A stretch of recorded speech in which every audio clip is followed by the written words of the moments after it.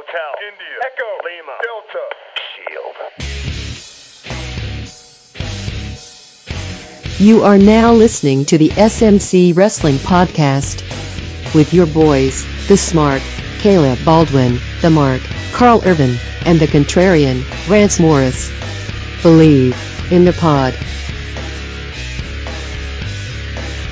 Hello and welcome to the SMC Wrestling Podcast. The date is January 9, 2018. I am your host, Caleb Baldwin, along with Rance Morris, of course, our resident contrarian. Rance, how are you? I'm good, man. I wonder, did you guys miss us? It's been so long. Like, I feel like we're the forgotten son of Social Suplex. I know, and I'm glad you said that, because I need to give you guys a little explanation as to why I was gone. They might have said, oh, he was, working overnights or whatever. The reality is, our now former producer, Hutch, he locked me in a closet with my phone and my laptop, but not my headset, so I couldn't do the podcast. So that's kind of what I had going on.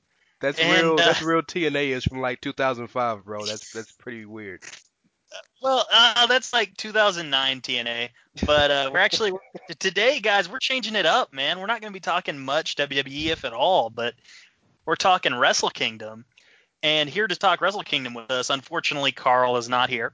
We have in his stead, from Keeping It Strong Style, also on the Social Suplex Podcast Network, Josh Smith. The young boy. Not the young boy. Nope. I got a new nickname for him. He earned it last year. The Vigilante, Josh Smith, Admin of the Year. Josh, what's been up, man? So I'm graduating from young lion status. I'm getting my own gimmick now. Yeah, you are our switchblade. You've been a young lion for a long ass time. You should have got a gimmick. Yeah, man. What's up? I'm glad to be on the show. I'm conferencing in live from Strong Style Central, so I'm glad to be on the show. For the record, I feel I need to say this. We've owed Josh just for like 3 months because he was on another episode a long ass time ago. Yes, he was on the lost episode. Yes. So we have owed him this, and for the record, there's not many people I know in my circle who knows more Japanese and New Japan wrestling than him. So he was the guy, if any, I would want to be on this episode. Absolutely. The thing is, guys, I don't know that much about Japanese wrestling. I'm just a master worker. You guys are getting worked by me. Well, don't put the veil over my, like, I want the veil over my eyes. Like, don't show me how it works. Pull back the curtain, man. We don't need that. No, this is a shoot interview, okay? We're peeling back. This is a shoot interview. Oh boy. Okay, if it's a shoot interview, I have to ask the one question that always gets asked: how big is Batista's dick? Oh, and who goes in the hoe bag? What? Yes, the hoe bag. Oh my god, I love it. When we did the mailbag, Jeremy didn't want to answer your question about how big Suzuki's dick was. I can't say I blame him. I cannot say I blame him. Rance, I'm going to let you take the lead, man, and I will follow along. So, of the three of us at SMC, you fans listening, I'm pretty sure I'm the least one you guys would think would watch Wrestle Kingdom. But I'm the only one that actually watched the entire show.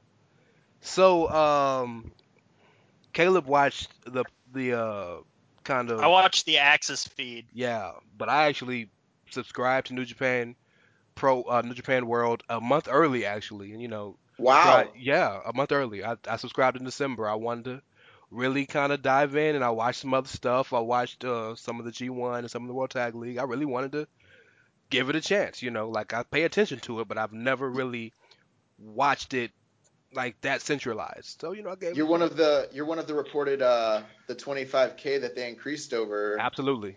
Yeah. And for the record, for those of you who haven't subscribed that are looking to, they literally pulled the money out like that morning on the 1st. Like I saw my shit, I saw the statement, I was like, damn, they are very serious about their money. Uh, but yeah, man. So if we run down the card, I'm gonna be honest with you. The Rumble was on. I wasn't paying much attention to it. Like I saw Tokyo Latina, and then that was really all I paid Oh, attention to.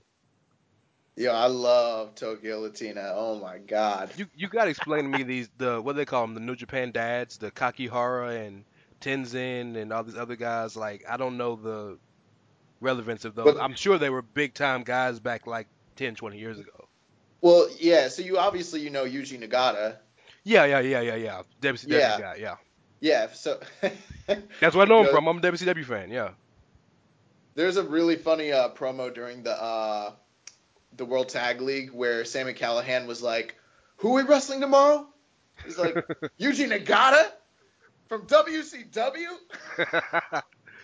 Wasn't he like He's like, talking about he played with him on the video game or something? "Yeah," and then he was like, he's like, freaking, what's his name again? Oh yeah, he's like, "Yuji Nagata, when you come tomorrow, you better not bring Sonny Ono." Oh But my God. so essentially, the deal with them, it's the New Japan dads, or they call them the third generation. It's Nakanishi, Tenzan, Nagata, and Kojima, and the four of them are all considered from the same, like they're all peers. So it'd basically be like if you were talking about Stone Cold, The Rock, Triple H, and like Mankind. Or the Not class of 2002. or the class of 2002. Exactly, Yeah. very similar. So at a certain point, like Kojima actually was at one point kind of like considered the ace of all Japan. Oh, was He he? was yeah, he was a guy that like defected from he started New Japan. He defected with Muto when Muto took over in All Japan as the president. He went over there. He actually is one of the only two people ever that held the All Japan Triple Crown and the IWGP title simultaneously. Oh, damn. Yeah, I think he did that in '06 or '05, one or the other.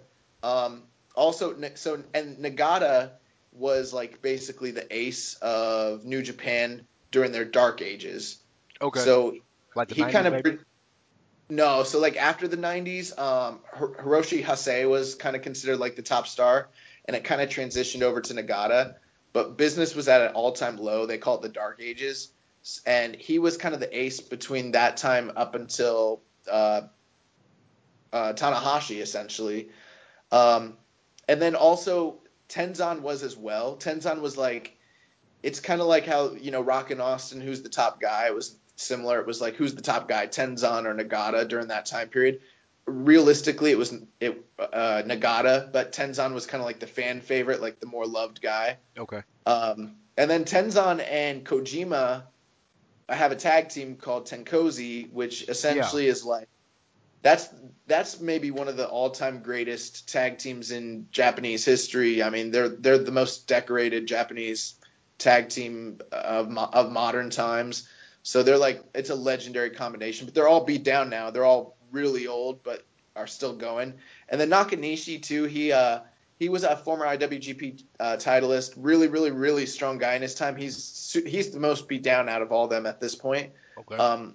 Never like a great performer, but he's kind of like the fourth string to the rest of those three guys. Power lifter, but they all train in the dojo, so they're all really really well respected. They're seen as like the fathers of New Japan and Okay. that sort of thing. Um. Kakihara is not part of it. Okay. Uh, So he didn't wrestle he's for New from Japan. He did, yeah. So he did.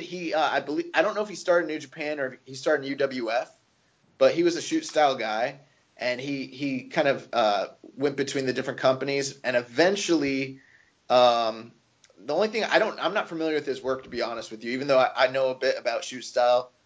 He is basically they brought him back as like because he is fighting or like overcoming cancer Right. essentially. Right. Which was a feel good moment when, if you, spoiler alert, if you haven't known by now, he won.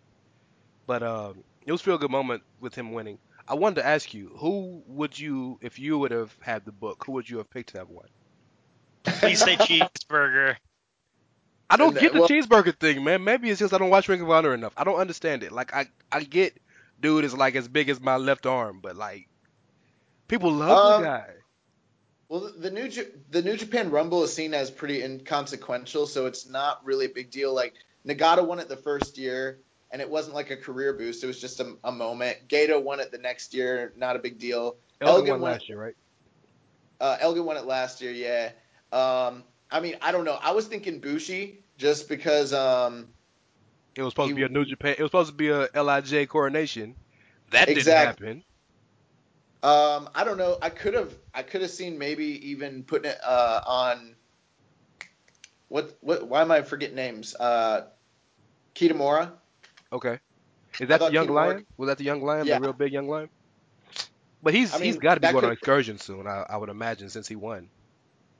They haven't announced that he's going on excursion, but what he said after he won the Young Lions like Cup, he said that he wants to go to America, and then he's doing right now. They're doing a special 7 match series. His Okay. first match was with Jay White at New Year's Dash, and he lost. And his next match is against Elgin at the New Beginning. That's a lot of beef, yo. That's a lot of Yeah, beef. I'm pretty sure he's probably going to job out on all the matches. And the idea I think is after he does the 7 matches, he's going to go overseas and probably go on excursion. He the thing with it though is young lions don't really get one-on-one matches with top stars like ever. So the fact that he's doing a 7 match series is a big deal. Yeah. If you guys haven't seen this dude, he's the Japanese Brock Lesnar. Like it's ridiculous how big this dude is. He is huge, absolutely. And Yeah. he's athletic. Like he's not just like he's not He's big not Mason bodybuilder big. Ryan. He's not Yeah. Vladimir Kozlov. No, like he could actually move. I've seen a little of his stuff. It's impressive. Um, so we got the New Japan Rumble that Kakihara. Don't ask me to say his first name. He won, which is a feel good moment. But so let's get to the show. So I've always been I don't want to say a big detractor of the Bucks, but I've always had issues with them. And I know they can wrestle. Like clearly the money they draw Seven and the position they times. have, clearly they can wrestle. But they seem to like to go for more spot heavy stuff. But I watched this match and I was so impressed because it was genuinely a beautifully told story. The feud they have with Rocky Romero going back what 3-4 years, probably longer than that. Rapunji Vice Longer than that, and what was then the future hooligans? It was that Forever Hooligans, forever. right? I believe it's Forever Hooligans. Yeah, Yeah, with like him and Alexander Kozlov. yeah, like that's going back years. And now Rocky's kind of a coach now, if you will, for Rapunji 3K, and so with them having to take him out because he was coaching them, and with was it Matt that took the bad fall? No, yeah. Yeah, Matt, because I mean, I get. We were laughing about JR and not knowing the difference between the two. I don't either. I can't really say anything. But the fall that Homeboy took, and even what was it, Yo that took the fall himself? Yeah, I'm impressed you caught that because I always confuse Show and Yo. I'm gonna be honest with you. The only reason I know the difference is because I listened to Keeping It Strong Style today. Plug, plug. But no, I think it was a expertly wrestled match. It wasn't anything that would be on your best of list 10 years from now. But it was a really good opener, a really good story told. The Of course the Bucks won. They should have won. They always win. But my first question for you, Josh, is why are the Bucks still junior heavyweights? Why aren't they're one of the best? Many people think the best tag team in the world. Why don't they bump them up? And I know Bullet Club has a heavy tag team in God, but why aren't the Bucks heavyweight tag team? I know they're I'm sorry, excuse me. I know they're skinny. They don't weigh a lot, but still. Well, it's the way that New Japan's culture has always been. It's tradition that if you are a junior, that you're a junior. It doesn't necessarily mean that you're less than the heavy. It's very similar. The best way I explain to people is like this: it's just like in MMA. Hmm. GSP is a welterweight, Hmm. and he's a star, and he's not seen on the pound for pound list as being worse than like the Yeah, heavyweight champion, like I Cain got you. Velasquez. I got you. It it is very much seen like that, and the idea is to keep a sense of believability that like, hey, they're the best juniors in the world, they're top stars, all that. But could they beat up realistically? Could they beat up Killer Elite Squad? Well, we're gonna get to that because if you watch the match, realistically, you didn't think Evil and Sonata could, but that's we'll get So to that. that's kind of the thing. Now they did challenge for the heavyweight titles. I can't remember if I keep saying last year in 2016. It might have been 2015, but I think it was 2016. They challenged the Briscoes, who were at the time the IWGP Heavyweight Tag Titles, Okay. and they were trying to become double champions, so hold both belts. Okay. But they've never made the full move up to heavyweight. Maybe one day they will. Once they have nothing left to do in the tag division. But Seven-time champs. They're getting close. New Japan, there's sometimes some guys, if they do well in the juniors and they have the size, they can move up like a Kenny Omega or someone like Ibushi. that. Ibushi and Yeah, Beretta. Yeah. right. But sometimes, like for instance, in the '90s, Liger tried to move up, and Liger is the greatest junior they ever had, and Sure. he was so inundated as being a top junior that the fans couldn't see him as a heavyweight ever. Okay. Like the Japanese fans, and the idea of him going up to heavyweight, they jobbed him out. He had title shots and everything, and he always lost because the storyline was he couldn't put on the weight and compete with the heavies, even though he was the best junior. Okay. I mean, see, I get that. I get that. I understand. I mean, the Bucks are a great act. No matter how much they annoy the hell out of me, but they're I a mean, great act. it's different than like in America. Obviously, they wrestle everybody, and in Europe, they wrestle everybody. It's you know what I mean. It Yeah. is different. And I guess it's not as big a deal seeing as they're kind of co-branded. They're signed to both. So, we see them in Ring of Honor fighting War Machine or whoever they fight. So Not anymore. yeah, well, Yeah, yeah, not yeah, yeah, not anymore on the War yeah, Machine. yeah. So but yeah, I really enjoyed that match. Caleb, when you get a chance to watch that, you'll enjoy the hell out of it because they told a great story.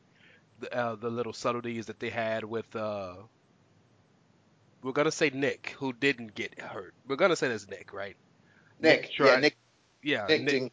yeah, trying not There to. was Go ahead. there was a move that Nick did where he ran up the ropes and then did this corkscrew flipping bull crap onto the outside. It was one of the nutsiest things I saw. Out of all the flippy moves that everybody did, it was probably the craziest spot I saw the entire night. Well, the craziest spot we're gonna get to in in a couple of matches. I mean, it might be the craziest dive, but the craziest spot was Ibushi. We'll get to that.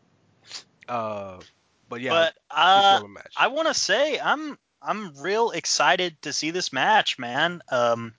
I've never seen Roppongi 3K wrestle before. Yeah, so I was living in Virginia and I decided to stay up all night for the first time and watch Wrestle Kingdom. And right at like 3 in the morning, all of a sudden Caleb's in my DMs. He's like, "What's up, bro? We watching this?" And I didn't really know Caleb, and I was like, "Yeah, bro, let's do it." If it's one thing, if you guys don't know Caleb, he will hit you up at the most random as times. But I appreciate it because he cares. It'll be two No, o'clock in for the morning and I'll wake up to go pee and just check my phone and he's like, "Hey man, how you doing?" by the time the show ended, there was plenty of people viewing it with us, but like for the first like 3 or 4 hours or like 3 hours, it was just me and Caleb just like, "You watching this, bro?" He's like, "Yeah, I'm watching it, bro." But just so you know, Josh, that's how I generally like make friends with most anybody. Is I just randomly, hey, how's it going? No, I was telling him Ask how like Rance here. the first like 3 hours of the show last year it was just you and me. Yeah, Like it like was. Yeah. like bro, are you watching this gauntlet match? Yeah. I feel kind of sick, like really giving the Bucks good feedback. By the way, I'm blocked by one of them on Twitter. I never tweet. What the hell did I do to get blocked? They must listen to the podcast. You You got probably. you I are bet you you. is that shoot? Yeah, dead ass, like completely. I'm blocked by one of the Bucks, But if you go look at my timeline, I never tweet anything. Yo, So that's they gotta listen to the You podcast. So if you do, Nick, you Matt, thank you for listening to your boy. I appreciate it. you, yo. you Listen, probably like followed Vince Russo or something. We yo, we almost had Vince Russo on the podcast. We were trying hard to get him. really. So the guy Tim Rose, who Avery from LOP, we had him on our podcast, and then he had a podcast that was small, and he had all three of us individually. But the one we had, he's the biggest Vince Russo supporter outside of the dude that does the podcast with him, Jeff Lane. And like he knows Russo, like Actually, they've had he is the conversations. biggest Vince Russo supporter outside of Vince Russo. But Yes, go on. yes. But like they've had conversations, like they know each other. I mean, I'm not gonna say they're like best friends, but they know each other. So after the podcast, he tweeted Jeff Lane, and Jeff and Vince listened to the podcast, at least a portion of it. And we were trying hard to get him, but it just never kind of matriculated itself. But yeah, so Vince Russo listening, the Young Bucks listening, what can you do? Hey, if you never tweet, you can't get blocked on Twitter. My boy, Ooh, that's fair. Yeah. I need to lessons start from the tweeting. I Vince. need to build up some like outside. Josh, I don't care if you tweet, but at least follow me so I can help out my ratio. I would appreciate that. You don't follow anybody, do you? No. That's gangster shit. That's how you do it. Make them follow you. So the next match, I'm going off of this from top of my head. Was the Never 6-man. Yeah, it was the Gauntlet. The Gauntlet. Yeah. And it started off with the Chaos Team. Nah, so it started off with Seki Gun, which would be War Machine and Elgin against Suzuki Gun, which was Did you call them Zack Sucky Gun? Seki. Oh, I thought you meant like they suck. I was like, damn, that's No, a hell of a way to no. call them. That's what they're called. So in New Japan, anybody that's not in an actual stable, they're just considered like the random people in New Japan. It's called Sekigun, which really it kind of translates to like New Japan Army, Okay. essentially of that Okay. nature. So yeah, that's me just being Marky. I guess I should have said that. That's okay. We introduced you as the New Japan guy, so it's cool. But yeah, essentially we got War Machine and Elgin against Suzuki Gun, So that was and to Saber, start it off, right? yeah, it was Saber, Azuka, and I think Taichi. Taichi, the crazy guy, right? No, that's Azuka. Taichi's the crappy gothic The small dude, yeah. opera singer. Yeah. So I've never ever seen Azuka or Taichi. Like I've never seen any of those guys. And to see this crazy motherfucker running through the crowd with a dog collar on gave me a good ass laugh. I want you to know. I don't know if anybody else enjoyed that, but like that made me laugh because that was the most Western thing I'd seen on the show to that point. Yeah, Azuka's gimmick, it's a lot taken from like the Wild Man, like the Mad Dog Vachons and Yeah, or Taz the Butch. or ECW. Yeah, like early Taz, like Tasmaniac, Yeah, that sort of thing. Azuka sucks though, man. yeah. Whenever you got the big ass iron glove as your Oh my gimmick, god. Yo, no diss to him. here's the crazy thing about Azuka. Shout out to him. If you go online, you can find video. There's a match from Tri-State Wrestling from 1991 or 1992. Him versus Owen Hart, and that's Joel Gerhardt's Tri-State Wrestling. That was the precursor to ECW, Okay. and they have like an incredible like 4 to 4.5 star match in this little indie back in the early 90s. Azuka used to at one point be one of the best wrestlers in the world, but he got old, man. And But he fits with Suzuki Gun because it's really like shooters. Suzuki you said it nice. It's Suzuki and Saber and then like a bunch of minions. What it looks like to me. Yeah, essentially. Yeah, and just crazy And guys. Killer Elite Squad. Oh, are they part of Suzuki Gun? Gun? Yeah. Gun? Okay. See, I didn't know that. I knew they were part of. I can't keep up with everybody in all the stables. It's so many people. You know Shelton Benjamin was part of Suzuki Gun. Shelton X Benjamin. I know that. Shelton X Yeah. Benjamin. I don't know where the X came from, but I remember that. That's what's up. Okay, so those guys wrestled. I know you hate Saber, but he's a fucking snake, bro. Like the way he slithers on people and shit, it's the craziest shit in the world. You're saying Um, I hate Saber? you don't like Saber, right? I don't hate Saber. I don't love Saber either. I'll give Saber all the props in the world. I've seen him have 5 star. Bro, his matches in 2015 with Roderick Strong were like both match of the year contenders, five-star affairs. Yeah. It's just that sometimes he sucks. Okay. Is it the style? Is it just the style Yeah. he wrestles?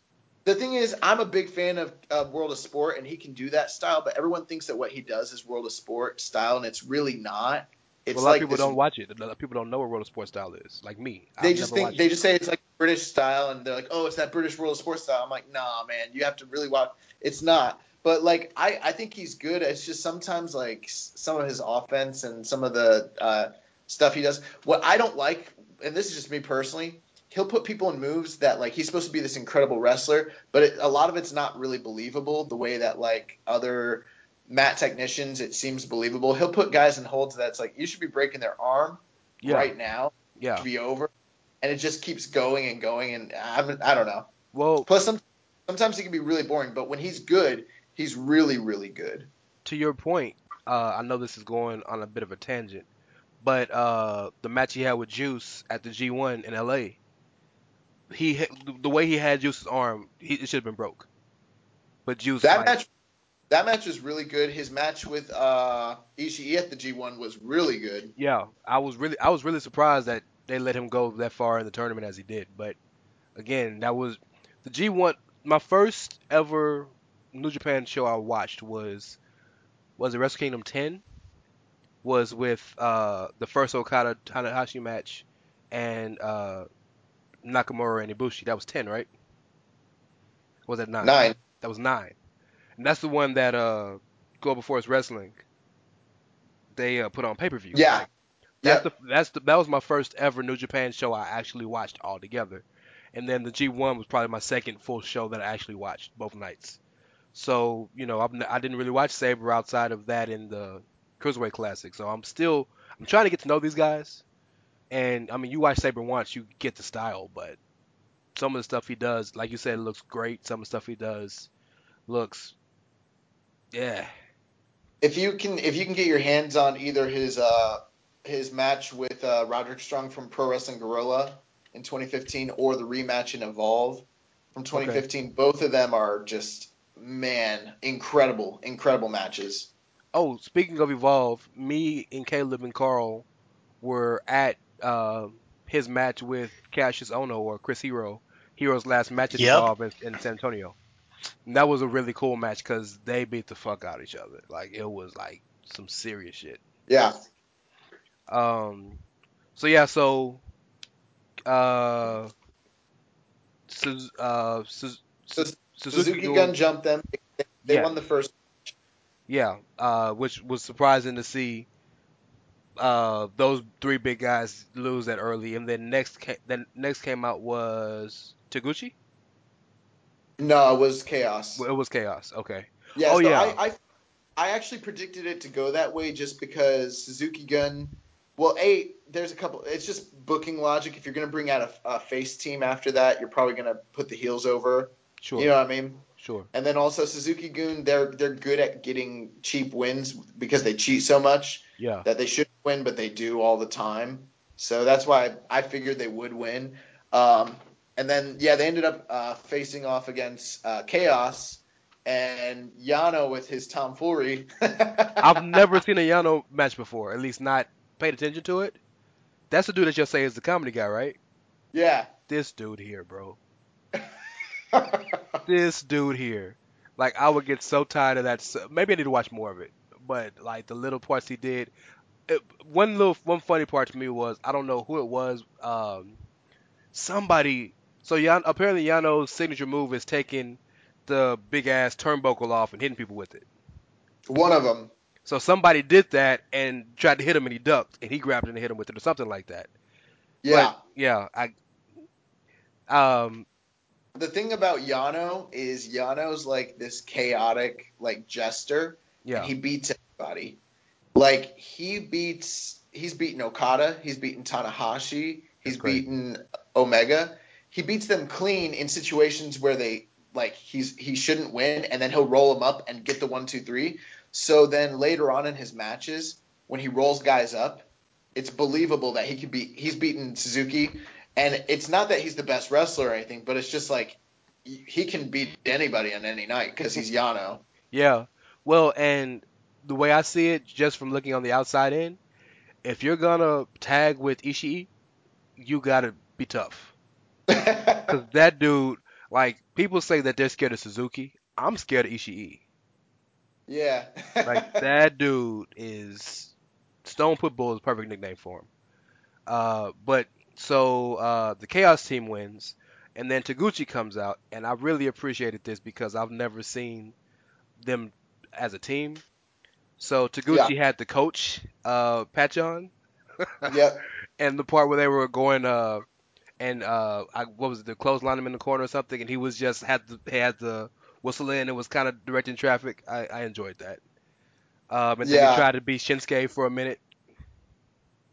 Yeah. I popped super hard for the Nakamura spot where he started doing the handguns and then he's Yeah, yeah, I popped really hard. I didn't realize at first that when he was going for that Bombay that he was doing a hip strike. I didn't realize that that's what he was trying to do. I thought he was actually throwing the Bombay knee, and then Jeremy pointed it out to me. I was like, oh, gotcha. But yeah, he messed up and he got rolled up by Yano, just as so many others have, as I said before, and got pinned. Yeah, 1, 2, 3. and then the champs came out.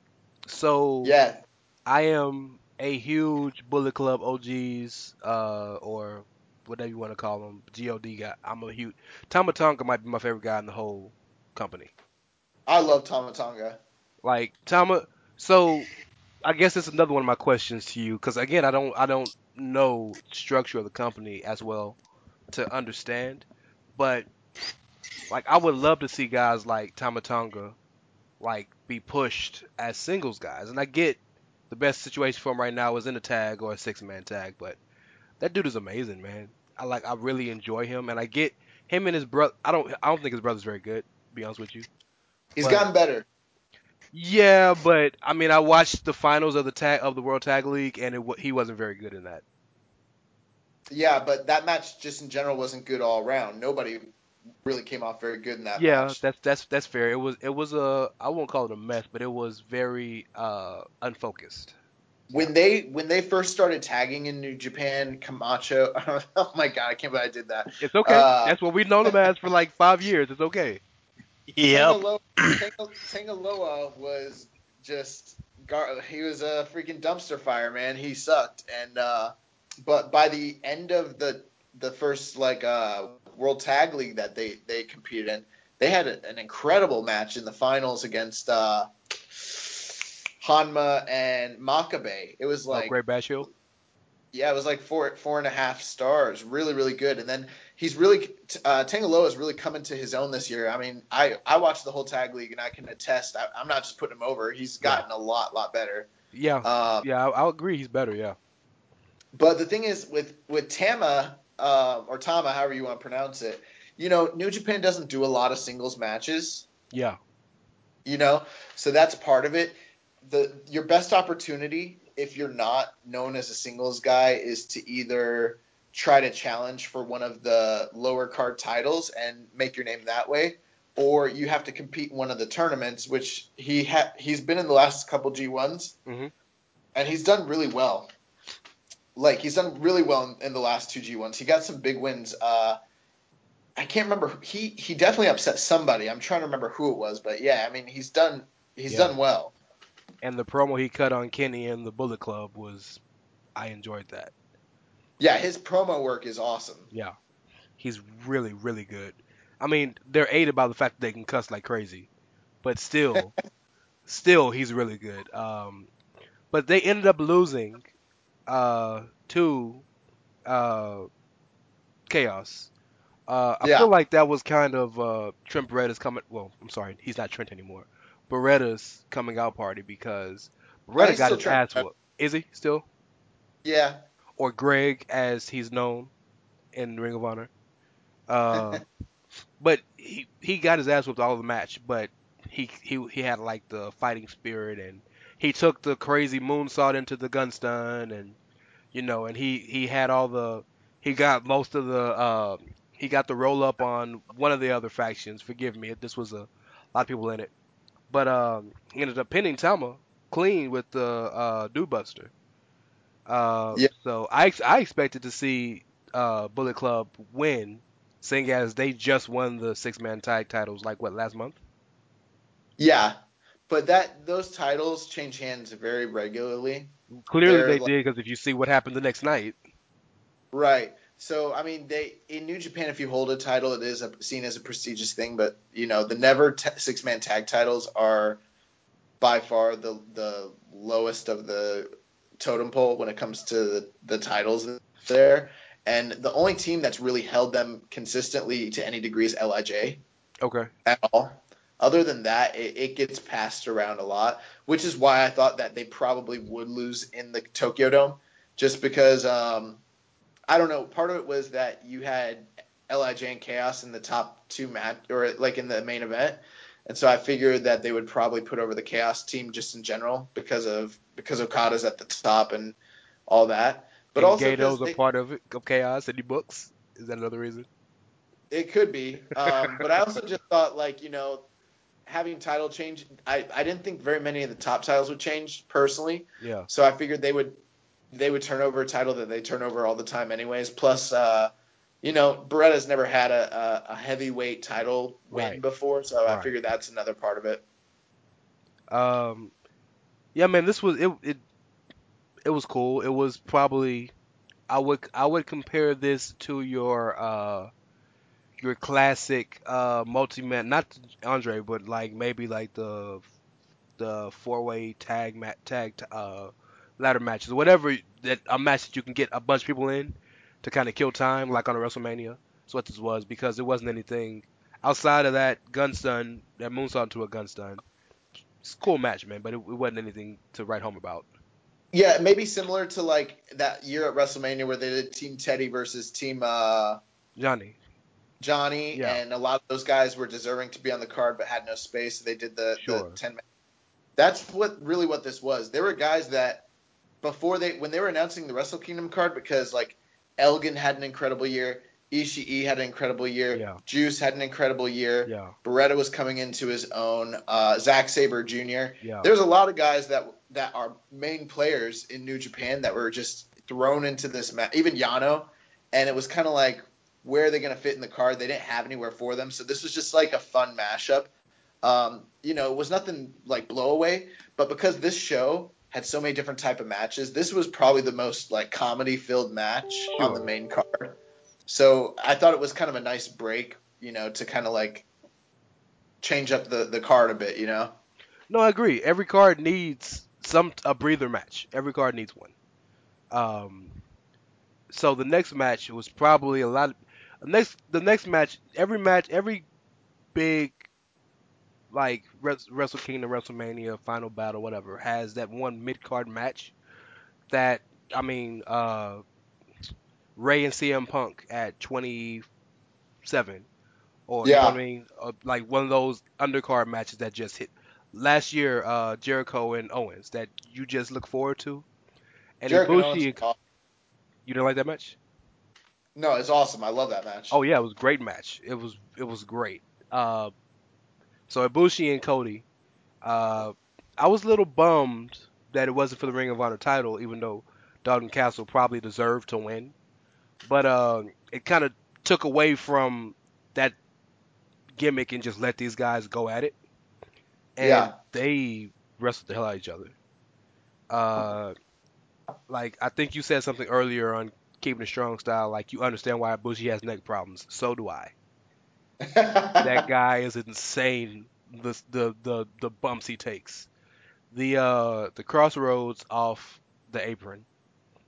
yeah. That's the craziest spot of the night, in my opinion. You said it was Nick. No, I think it was the crossroads off the apron. What's really interesting is when we recorded that show, I hadn't really listened to anyone's reviews or anything of it. And I agreed with you. I thought that was insane. But I listened to Wrestling Observer earlier this morning on my way to work, and they were talking about that match. And Brian Alvarez, who he is a pro wrestler and he has experience, he said that that spot was entirely safe and that like his head never even hit the ground. He's like it was a forward roll. I'll have to rewatch the spot, but I thought it was interesting. And then Meltzer was like agreeing with him, and I was like, but they both were like it looked terrible, and they're like, but in all reality, he did a forward roll and he was fine. And I was like, really? I can understand that because he landed on the back of his head. Had he landed on his face like you normally do, taking the Yeah. crossroads, then yeah, there's really no way to shield that coming off of the apron. But yeah, the way he landed, it was kind of like a shoulder bump, almost kind of. I didn't see it that way at all. My suspense was so like Yeah, captivated that sure. I was like he died. He landed on his freaking neck and he's dead. That's it. It's over. So, so for those people who have never seen any of Cody's work outside of WWE and what he's done since he's been on the Indies and Ring of Honor and New Japan, his work with Brandy, like what would you equate it to? Because the shit they're doing is like it's great heel work.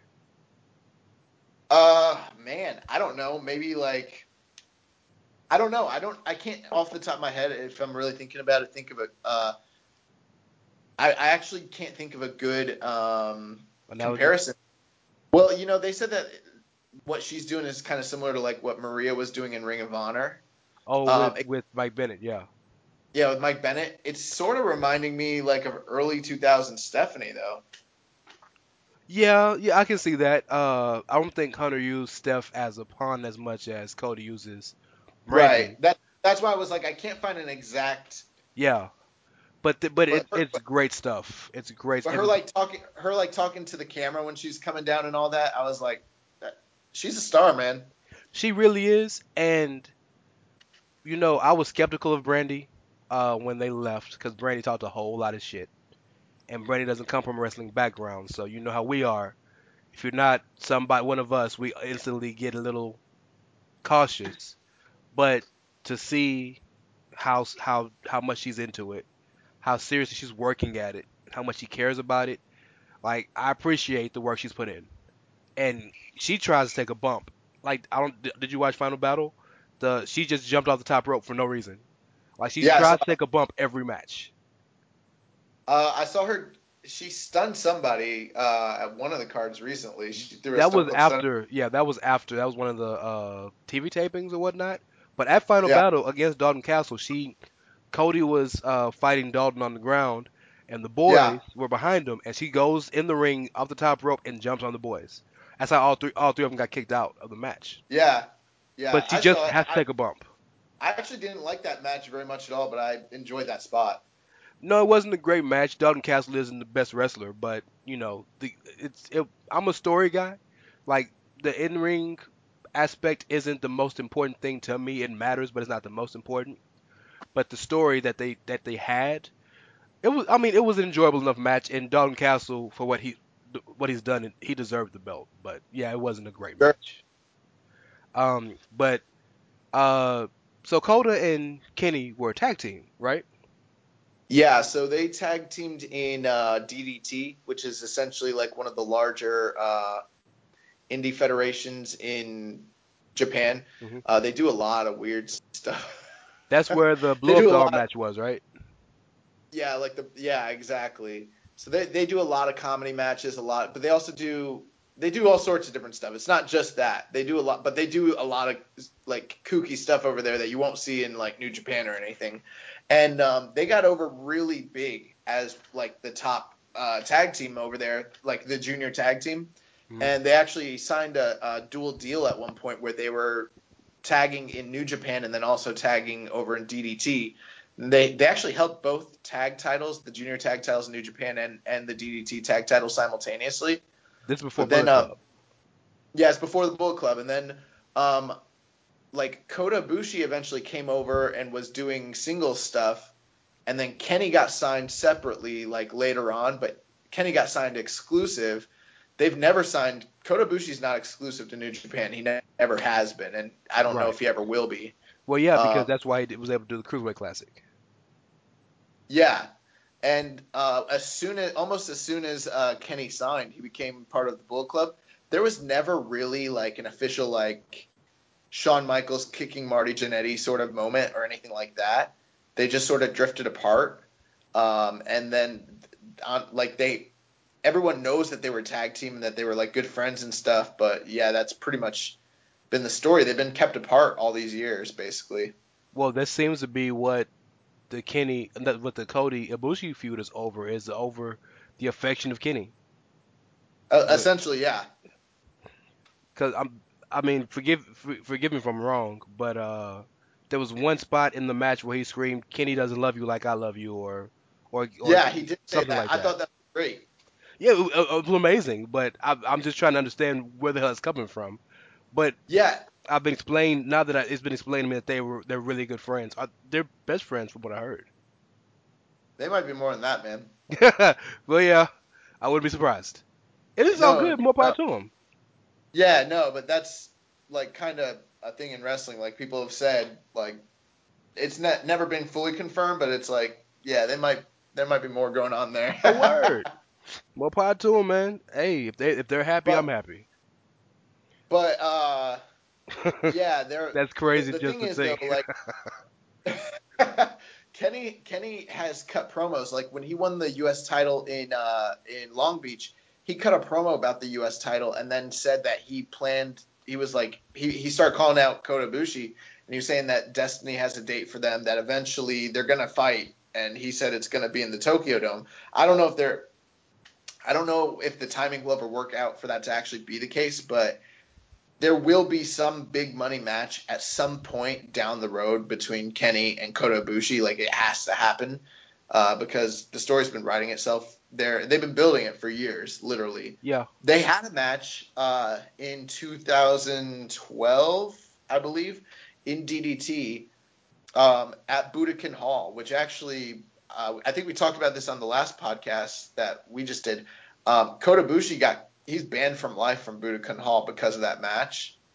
Because he does a spot on the Indies. He hasn't done it too much in New Japan, but he does a spot where he goes in the balcony like New Jack and he does a moonsault off the balcony. Hmm. And the people and at Budokan Hall is like a sumo, like Right. they're very traditional. And they told him not to do it, and they went to like the people who run Budokan Hall were like, "Do not do this spot. We know you do this spot. Don't do it." And he's like, "All right, I won't do it." And then he did it. Well, look, I've seen the video or the GIF of Coda standing on top of a car with the fireworks. So like that dude really doesn't care. Yeah, Clearly. that match is maybe one of the most like it's one of the greatest matches that I never hear anyone talk about. I mean, it's something that like we talk about stuff breaking the 5-star scale. Hmm. That was one of the matches that when I saw it, I thought before Dave Meltzer broke the 5-star scale, where I saw it and I was like, that's better than 5 stars. Okay. So Yeah, it's worth checking out. I, I'm I'm interested in seeing this stuff, man. Before we move on, my question to you is, why didn't Cody win? What like you're good at explaining to me the booking thought processes of New Japan, and I'm just from being a WWE guy and kind of sensing trends. Coda not being signed, Coda being well, he might be here, he might be not. Cody being an up and comer and almost assuredly being about to be in the feud with Kenny sooner than later, probably. I would have thought that Cody would have went over. I actually, when we did our preview show, I had the same thought as you. I went back and forth on my prediction because I said, are they gonna let like a guy who won't sign, even though he's a big star, are they gonna let him go over on Dusty Rhodes' Son in the Tokyo Dome? Yeah, just like in the Cruiserweight Classic, he should have won the Cruiserweight title, but he didn't want to sign. Right. So, but at the same time, like he's been with them for years. So even though he hasn't signed and they've never pushed him to the title, he's always been a main event player because he's one of the biggest draws in Japan, Yeah. and there's no denying that. I think ultimately him beating Cody really just it must play into the storylines that they have going forward. I just assumed that he probably would beat Cody based off the fact that that there's probably that just like you said how that match is building off of Kenny Omega, because I think sometime probably this year we're gonna end up with the big Kenny versus Kota Ibushi match. I don't know if This you year. can get there. I think so, because they're already starting to tease it and everything. If not this year, then the next year. I think you don't get to that match without Kota Ibushi getting this big win in the Tokyo Dome, basically. So yeah, that makes sense. Because I didn't think they would ever wrestle because I mean I figured it would have happened by now, right? But no, I get Um, it. but I think we're gonna see Cody and Omega this year too. See now, forgive me for fantasy booking. I know we need to move on from this match because we're just like 3 matches on the card. But I would have liked to have seen them go ahead. I'm sure it's expedited based on New Japan booking, but Kenny versus Cody would have been. I've been vocal about uh, the top of this card, even though it was great quality. I would have liked to see some different diversity in the top of the card because all New Japan Tokyo Dome shows seem to have the same few guys at the top of the card. Mm-hmm. Um, so, and I understand the Jericho match was a once in a lifetime dream match, but I would have liked to have possibly seen Cody and Kenny for the control of the Bullet Club because I want to see Kenny uh, where he's at now, being maybe he's not the most over guy, but he's the guy basically, not Okada. I would like to see him as full on baby, and Jericho made him full on baby in their feud, Right. but I would have liked to have seen it without the Bullet Club, just him on his own fighting for his own honor, if that makes any Well, sense. one thing we have to think about though is Cody, and he's still not all there, but Cody up to this match has not been over in Japan, like not even a little bit. Like we're Okay, talking like completely dead, silent, and not out of respect. Like they could care less about Cody. And then he put in this performance. This match did so many favors for Cody and that's another reason why I figured and I forgot. You know what's funny? This match was so good, it made me forget that that's why I picked against Cody, is because Cody wasn't over in Japan until literally this match. This match was wow, a star-making performance for him in Japan, wow, and made him a much bigger deal than anything he's done, including the Okada match. Because keep in mind that Okada match didn't happen on Japanese soil; it happened that in was here. America, Yeah, right? So with that being the case, like I don't think an Omega versus Cody match could have potentially been booked on any big show yet, I get you unless it now. was Yeah, America, because yeah, they wouldn't have cared over there. They yeah. don't. They That's don't. crazy. They don't know who Cody is. Now they know. Now they know. Okay, okay. Caleb, anything you want to add real quick before we move on? Yeah, I really enjoyed uh, Kota Ibushi, man. I was really entertained. I think the addition of Brandy was like everything that Cody was needing, and I was highly impressed. What I appreciate about Cody, and again, we really need to move on. What I appreciate about him is everything he knew in WWE from a character standpoint, he said fuck that and just started from scratch and just he cultivated a completely different character. He understands he has privilege, so he plays on that. Like I really appreciate how he's remade himself post WWE because a lot of guys don't have not the fortitude, but the ability to completely remake themselves and become bigger, like Cody has. But I know. I know we're not really doing match ratings or anything like that. It seems like yeah, on this podcast, but one thing I will say, for me, uh-huh. this is my favorite match of the entire card. Okay. What did you I give it? didn't. I was like 4.25. I was Okay. really on the edge to 4.5. I don't see anybody else who's as high on it as me. Yeah, I'd give it a um, 4. I'd give it a solid 4. You could talk me into 4.25, but I'd give it a solid like 4. I was pretty much at 4.25, but even though I know it wasn't the best match on the card by any means, and it's Sure. not a match of the year, it is my favorite match on the whole card. Okay. I mean, it's understandable. It's like I said with Ray and Punk or Cody and Ray or Owens and Jericho, a lot of the times that one mid card singles match that actually got some build is what a lot of people look forward to on a card like this. And Yeah. these two styles are so different that the mesh was interesting, and I like seeing Ibushi get put in situations in which it's weird for him because we know he can fly, we know he can strike, but Cody's not that type of wrestler to where he's gonna fly with you or strike with you. He's gonna grapple with you. He's gonna get in your head. He's gonna piss you off. When he threw Brandy at him and he got nervous and got scared and picked her up and he hit him, stuff like that gets in his head and he has to kind of you know work past that. I think stuff like that is interesting to me. Well, if you notice at the end, Cody tried to strike with him, and that was his big mistake. That's why he lost. That so I love that aspect of New Japan in that a lot of the times when people lose, it's because they made a mistake. Yeah. Very rarely do you see one guy just get beat because he wasn't as good. A lot of the times they make a mistake. Okada, when he faced Tanahashi the first time, he lost because he made a mistake. He didn't get beat. He made a mistake, which is why he ran back to the back crying because he knew he had him beat. Uh, Yeah. but yeah, so moving on to the next match was the heavy tag title match between Yeah. Lij and Killer Elite Squad. Before we Yes. even talk about this, sell me on them, Killer Elite Squad, because I don't get it.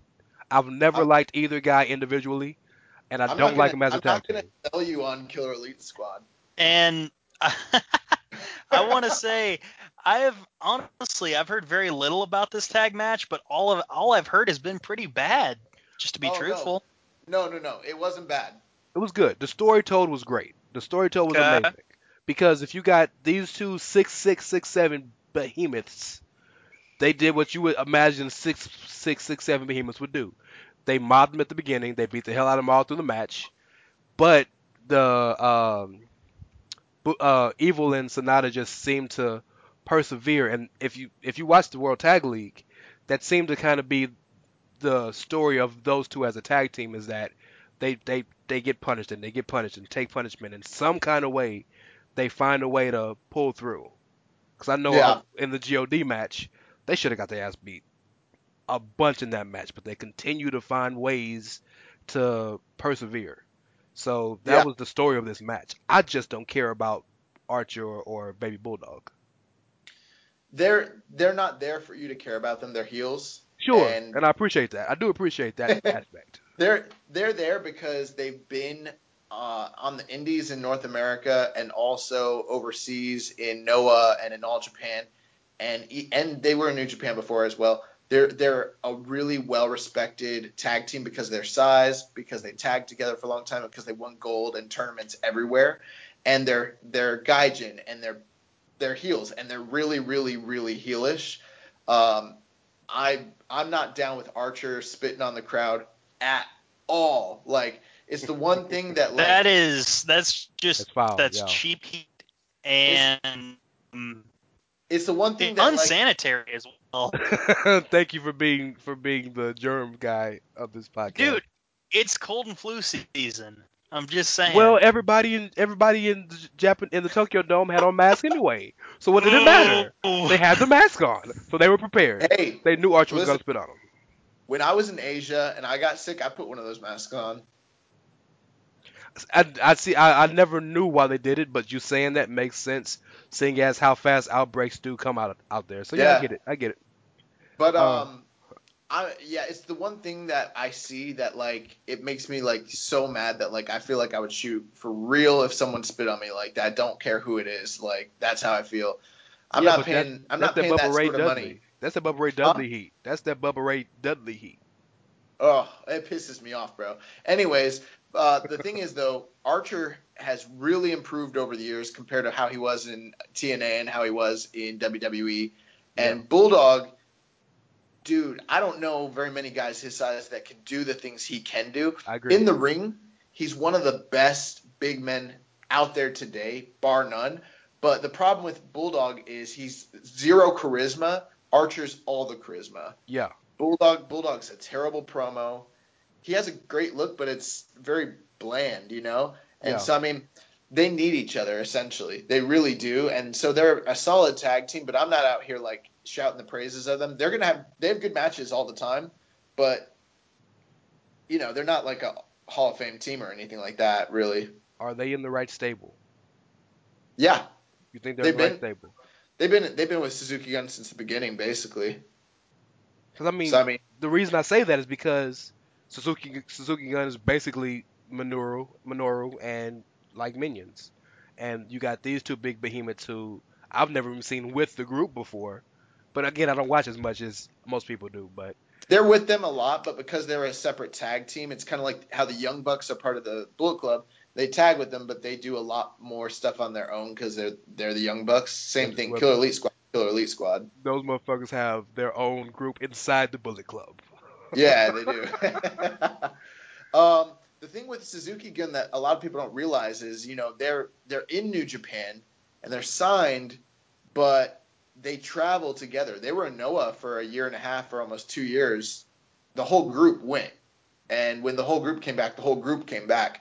And if they decide to go to All Japan, they're all going to go together. Okay, They're so they're a not real like group. they're a real group, yeah. I appreciate that. I don't have much to say about the match. I don't remember much about it other than Evil and Sonata getting the crap beat out of him until basically the very end. I I do mean, yeah, like how they basically took the Magic Killer from Bullet Club though. yeah. So I mean, the thing here is, and when me and Jeremy started doing our coverage of the World Tag League, I told him that I thought that Lij was going to win strictly off the fact that they've been building up Arch. So all last year, the tag titles revolved around God, War Archer, and Machine. Killer Elite Squad and War Machine, which are all three Gaijin tag teams, and their tag division has always the heavy tag division has always kind of sucked, to be honest with you. Hmm. Um, with that being said, I saw the need for them to push, and I assumed that they're going to push one of their like domestic, like home, like acts. They're going to push a Sure. Japanese team. Lij held those 6-man tag titles all year, and they're the hottest stable in the company. It just made the most sense that I thought they were building up Killer Elite Squad to a Japanese tag team. I just didn't know who it was going to be, and when we predicted, I was like, yeah, I think Lij is going to win the tournament and win the titles in the Tokyo Dome. I didn't think it would be a one-on-one match. I will say that I was surprised that they did get that, but it kind Yeah. of meant more in the long run. Yeah. So that, and they kept the reason that they fought from underneath the whole time is because they want to keep Killer Elite Squad strong, which they did. Right. But yeah, I mean, so that was kind of like a coronation for Sonata and Evil. Essentially, these are two guys who are sort of like they're like the two gatekeepers to Naito in the tag or in the In the group. division. Absolutely. Yeah. So yeah, it's a big win for them. I thought the match was very good. When I rated it, I thought it was almost just on the same par as the other tag match, just slightly beneath it. It was surprisingly way better than I thought it was going to be. The only problem is it was a good match, but there's nothing I remember from it. I remember a lot from it, but I watched the show twice already, so. See, I've only seen it once, so that makes sense. I get it. I'm not saying it's bad. And then again, I'm a different type of fan. I openly admit this. I'm very story oriented, and there was no story between the two coming into it that I knew about, and I mean I get the story of the two big guys beating up the smaller guys, but it was a good match. It just wasn't the most interesting package to me. Well, for like a casual viewer, yeah, I would totally agree. But for like me, I was a little more invested because I watched the whole tournament. Yeah, And and I only watched the finals. with that being said, Killer Elite Squad didn't win that tournament. They could, based on their points, they tied with God, but because they lost to God in the tournament, they didn't advance to the finals. And so there was the built-in rivalry there that you've got the champions against the who should have gone to the finals potentially, Yeah, going against the guys that beat them. So I mean, there was a built-in storyline, but in New Japan sometimes, because it's so sports centric, it's not always like a blood feud. Sometimes it's just about bragging rights, and who's better? Yeah, especially with the two different factions. But yeah, I really enjoyed the match. There was, I mean, it was definitely worth checking out. I think I rated it like 3 3/4, something like that. 3.5. I don't know. It's really good. I'd give it 3.5, 3 3/4. I'd give it between there. I'd probably be close to 3.5, but I could be talking to 3 3 3/4. The next match I want to say is the match that I was the most pleasantly surprised about. The never openweight championship between Goto and Suzuki. Now, I appreciate strong style. I really do, but that's not my go-to form of wrestling I enjoy. Only because the whole beauty of wrestling is it's supposed to be believable enough to where you can suspend it, right? I can't suspend my disbelief with these two guys. Like Suzuki beat the living fuck out of Goto. Like at some point, you questioned if it was a shoot. You had Yeah. to, especially with the story going into it. Then that's part of the reason why I enjoyed the match so much. Kevin Kelly and Don Callis did a great job explaining to the casual viewers or the viewers in general how Suzuki didn't think Goto was on his level, and Yeah. he was like insulted that Goto would want to wrestle him for his title, and so Goto had to put something up extra to get him to take the match. So he put his hair up, and Suzuki was and I guess that's a big deal in Japan to have no hair, and we all know Suzuki got the craziest hair in wrestling. Uh, yeah, there's nobody like that. And he was so intrigued he put his own hair up, but he put his own hair up because he was that dominantly. He knew there was no chance this kid can beat me. And if you watch the whole match, I don't think Caleb you've seen it yet. It hasn't. I know it wasn't. I don't think it was on Access yet. But No, I have not seen it yet. if you watch the whole match, literally Suzuki hasn't beat the entire time. Yeah. He could have choked him out at any moment. He just wanted to hit him with the gotch pile driver. But Yep. Goto got out of it every time. And literally, Don Callis is screaming. He has him in the sleeper. Keep him in the sleeper. He keep him. Yeah. Oh hell, he put him in the gotcha again. Like Callis is out there like screaming for dude to finish him. Um, but it was a beautifully told story of now this is the fighting style, fighting spirit that people tell me about New Japan. Like I saw this firsthand because God bless that dude. Goto took a beating Yeah. and God, Yeah, Goto took a legit beating. It wasn't kayfabe. I mean, he really yeah, his right eye was really swelling up. The left side of his head was actually also like on. He got a giant knot on his head. He was bleeding from the mouth. He looked like he was an MMA fight it for really looked real. like a real. Yes, that's exactly what it looked like. There Yeah, was spots where Goto would hit him with three forearms, and Suzuki hit him with one. It sounded like a shotgun.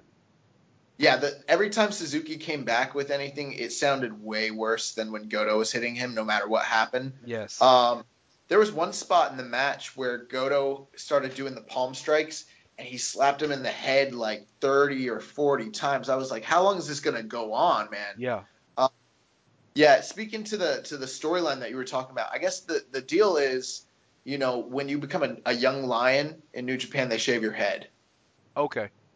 to debase you. You know what I mean? Sure. So that's kind of like what it was. Like the guy who lost was going to essentially have to lower himself to that level, to being like, you're the senpai, I'm just the young lion. I'm not on Yeah. your level, essentially. Yeah. And the other deal is that Goto won the Never title last year at Wrestle Kingdom. He beat Shibata for the title, Right. and then he lost it to Suzuki. And Suzuki's held it this whole year, basically. Okay. And every time they wrestled, though, they wrestled twice this year. Suzuki cheated. He had Suzuki-gun help him the whole time. So in his mind, he was like, I don't need to defend against you. I already beat you twice. But Goto was calling him out, being like, well, you can't beat me without all your goons. Yeah. And Suzuki, the thing about Suzuki is that in most cases, he doesn't need his goons. He just likes having them there. Yeah. So that's the thing. He likes to cheat because he's a cheater. He doesn't need to cheat. He just wants to cheat. Yeah. And so anyone who would dare to say that to him, it pissed him off enough to where he's like, all right, if you think I can't beat you without my goons, let's really do it. All right, Good. and that's why they had no seconds out. That there was Yeah, no one out to the ring with him. that was a That's step, what by the way, Caleb. That they had nobody. Everybody was banned from ringside. and That's awesome. I always love that addition, especially to blood feuds, man. yeah. Um, there were some things about the match. Like I thought the beginning after Goto got choked unconscious and was like just dead. Hmm. At the very Um, beginning, mind you. yeah, I was like, this match should be over. If it was a real fight, this match would literally actually be over. Yeah. I mean, I don't know. They stopped Sammy and Kevin Owens. Yeah, but the difference Yeah. was that match had actually started.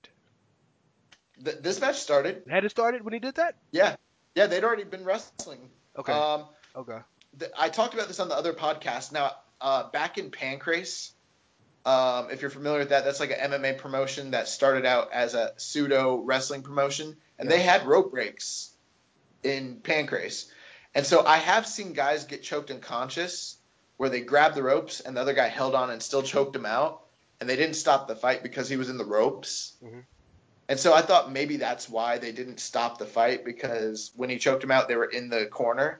But at the same time, that dude was dead. Yeah. No, he didn't move. What they call that? What do they call that? A hangman sleeper or some shit like that? Whatever it was. It's a rear naked choke. It's a sleeper hold. Yeah. And I Yeah, mean, but he from the was, second row, man. God damn. yeah, he hung him and he just went limp and he fell down. Um, there was some timing issues in the very beginning that I didn't really enjoy, but when I watched this match on the rewatch, I realized how great the match actually was and how Yes. violent it was. And then the post match with when Well, don't get there yet. Don't get there yet. Don't get there yet. okay, Because we just talked about how it was a blood feud and there was nobody was allowed at ringside, but like Suzuki Gun does, the goons came out anyway. yeah, And I loved it. Taka's running out and El Desperado's running out and what's the gothic opera Taichi. singer? Yeah, he came out. And then was it Yoshihashi who came out? Or was it Yeah, but before that, the thing that was poetic about this is that the Suzuki Gun, what they do is they beat up the young lions. Every match when they come out, they beat up the young lions. And in the lead up to this fight, when they started talking about the Clippers during the Road 2 show, Suzuki Gun, or I'm sorry, Minoru Suzuki had grabbed Yagi, who's one of the young lions, and he shaved his head, like Mm, just shaved it. So he had heat with that man. So when all his goons tried to come out and save him because he got hurt, it was poetic justice because the young lions were the ones holding them back. So it was like they got their revenge on Suzuki at that yeah, point. yeah. Yeah, so go ahead. We can talk about the finish now. I just wanted to point out to Caleb Yes. that the So beauty of the story. Goto persevered and he hit him with the two GTRs after he did the avalanche Yoshi Goroshi off the top rope, which was dope, Yeah, as freak. yeah, And he beat him, and then Suzuki Gun came in, and he was so out of it, he didn't know where he was, and they were taking him out, and they were trying to get him out of there before he had to shave his head, hmm, essentially, because they're all spineless heels. I mean, they're the real heels in New Japan. They don't care about agreements. They don't care about pride or their word or anything like that. yeah, So then, but when Suzuki realized that when he started coming to and he was in the middle of the crowd, he started coming to and he realized that what was happening, he fought all his dudes off of him yes, and he grabbed a chair from a fan and he went back into the ring and he saw the chair that they had set up for him so he could get shaved and he can just smack the heck out of that chair, put his own chair down, took the clippers from Goto and just started shaving, man. He started that was shaving a his hair. great moment, man. Like it showed that the dude has some honor. Yeah. And then he just, bro, at some point when him and Goto run it again, he looks like he wants to kill Goto. Yeah, I mean, Goto's a dead man walking at this point. yes, absolutely.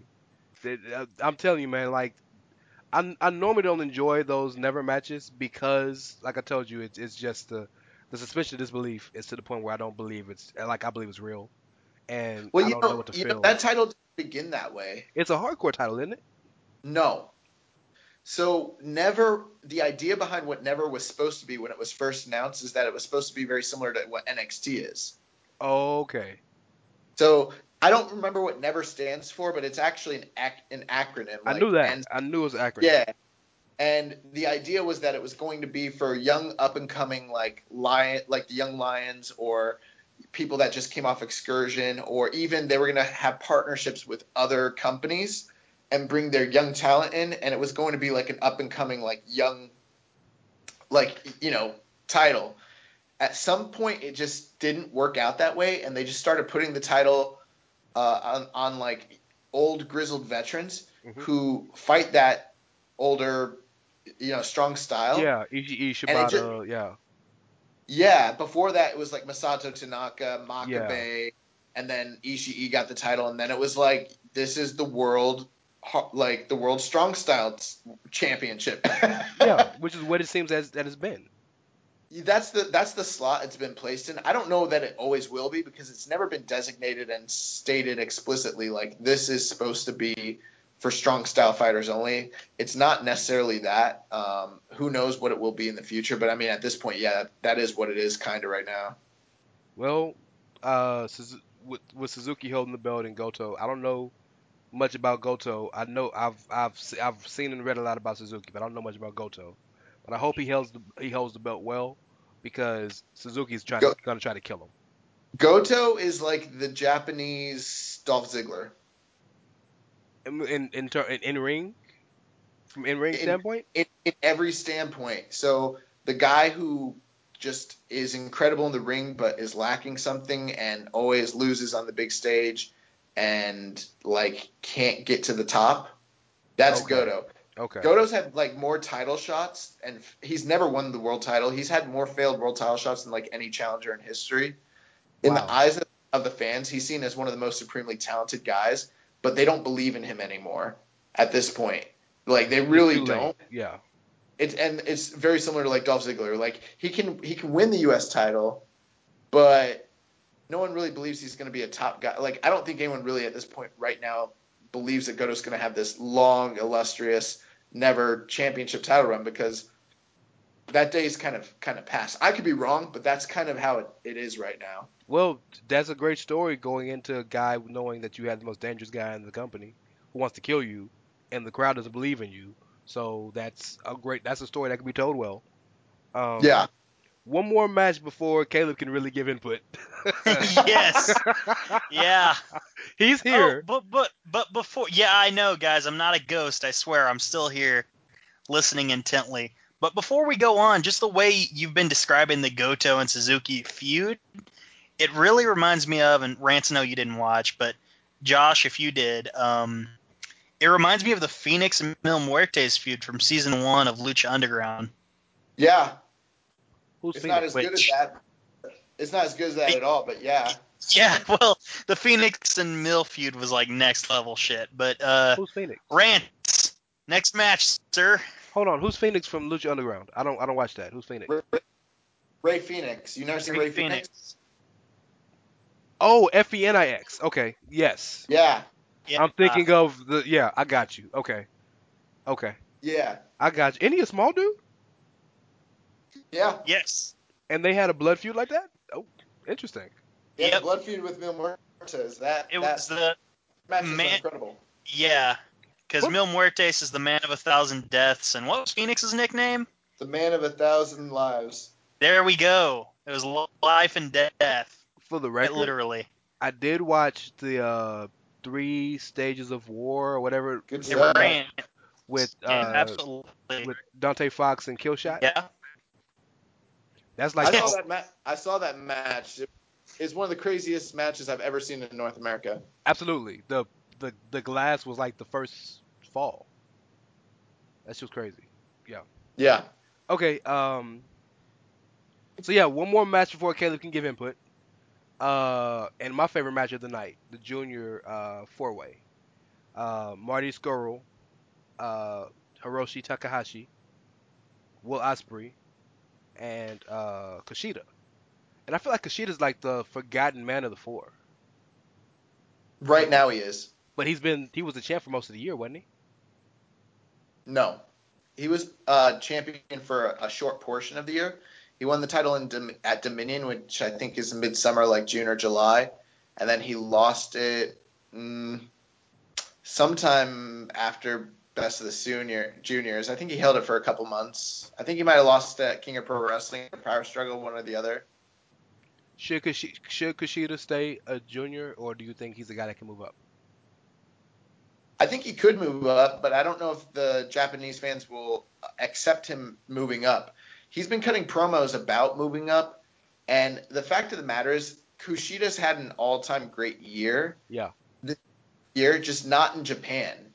Like, he was killing it in Ring of Honor this year. He was killing it in Rev Pro. He killed it in freaking What Culture Pro Wrestling.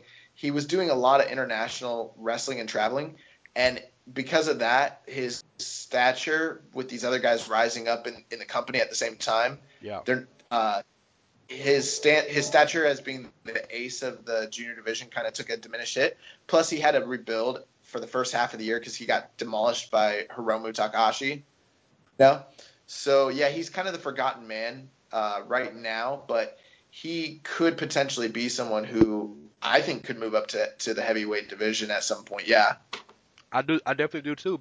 And I say that because like I said with the Bucks earlier, when you've done almost everything you can in the division, I mean, I don't know what more Kushida could do in the junior heavy division, but I mean, it, like you said, it's all about the fans accepting them. But I mean, I enjoyed this match so much from the entrances and Marty Scurll's his Death Wings, or whatever you want to call them, were awesome. And can I explain how dumb I am? You know how fans chant whoop whoop for him? I never knew that because I never heard his music before. I never knew that was in his music.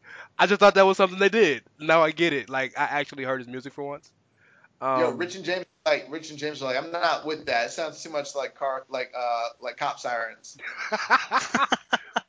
have to be Like whoop black. whoop. Yeah, we well they are the blackest show. Well, actually, we say we're the blackest show on Social Suplex. But I mean, fact of the matter is, I'm wearing a black shirt and black pants right now, so yeah. just saying. Uh, I love Marty Scurll because he's not the most high flyer guy in that division, but he's more along the style of guys that I've watched most of my life, in that he takes great pleasure in being a despicable heel. Even though, like in America, he does play to the crowd a lot, but he takes pleasure in doing that dirty stuff, and he tells more of a story than, because normally these matches are just like flippy do fests, but there was actually a story told in this match. Uh, Takahashi, who, like you said, by all rights, he's never been able to get his real chance at the title since he lost it. Osprey, who is think he's part bird or something, because nobody flies like that. Kushida, who, like I said, was Ace of Division. I love this match. I loved every part of this match. I love Skrull hitting the fuck out of those guys in the face with the umbrella. Um, I need to rewatch the match, man, because I had all this planned, and I had so many spots in the match I enjoyed. The one thing I do want to talk about though is, do you think I have no problem with Osprey winning? Do you think it should have happened in a one-on-one? Because the Raven Tommy Dreamer story they got going. Yeah, we started talking about that, and I've seen these guys wrestle. I saw their match. I saw them wrestle last year at Rev Pro, which was incredible. I saw them wrestle last year at Progress. They had another fantastic match. And I know they've wrestled, in Ring of Honor and in New Japan. And I guess the story is that Ospreay's never beat Skrull. I don't know if that's totally true. We'll do some research and I'll find out. But that's the storyline going into this. So I think that, yeah, he beat him, but then they can turn around and say later on he's never beat him in a one-on-one scenario. Okay, that's fair. Uh, but the feud they're moving to is Time Bomb and Yeah, Osprey, right? Dude, I love Time Bomb, bro. Everything about yeah. the dude. Daryl is the most over guy in the whole company. Uh, uh, shout out to Daryl Jr. Uh, has he always done the Rey Mysterio entrance, or is that new? What was that? Has Time Bomb always done the Rey Mysterio entrance? Where it pops up No, from underneath, or is that new? that's the first time he's ever done that. Yeah, that shit was pretty cool. I enjoyed that. Yeah. Um, those guys went out and wrestled a hell of a match, man. And of course, they had their moments where where they had to fly. But it seemed like the flippiness was for a purpose this time. It wasn't just it wasn't Ricochet versus Will Ospreay where anything you can do I can do better. Like there was a purpose behind everything in that match. I'm we've talked about so much. I'm really forgetting all the spots I wanted to talk about, but I enjoyed the hell of this match. Caleb, you will I too. can feel there was some incredible spots. There was when they were all on the outside and Will Ospreay climbed the crane and he did Yes, that moonsault off the crane. that was crazy. That was absolutely Then crazy. early on in the match, Kushida did the freaking senton like flip to the outside off of the top rope, like over the barrier onto all the guys, Yes, which was nuts. Takahashi doing the And three then the Takahashi three suicide. did, Yeah, go ahead. yeah, Takahashi didn't do anything almost the whole match because they tried to neutralize him the whole match, and then towards the very end, he finally got on a roll and he started doing the sunset powerbomb to the Sunset outside on Powerbomb. everybody. Yes, yes, And Marty Scurll just being like a sneaky heel, breaking guys' fingers, hitting people with the umbrella. He threw powder in the face of Kushida. yeah, He taped up Hiromu Takahashi on the outside. He taped him up. He taped one of his hands up, and then he grabbed the other hand and broke his fingers, yeah. so he couldn't untape himself. It's beautiful stuff. And then he was so Yeah, arrogant, he left the open box right in front of him, like you can't do anything because your fingers broke. yeah. Yeah, And then I love that match.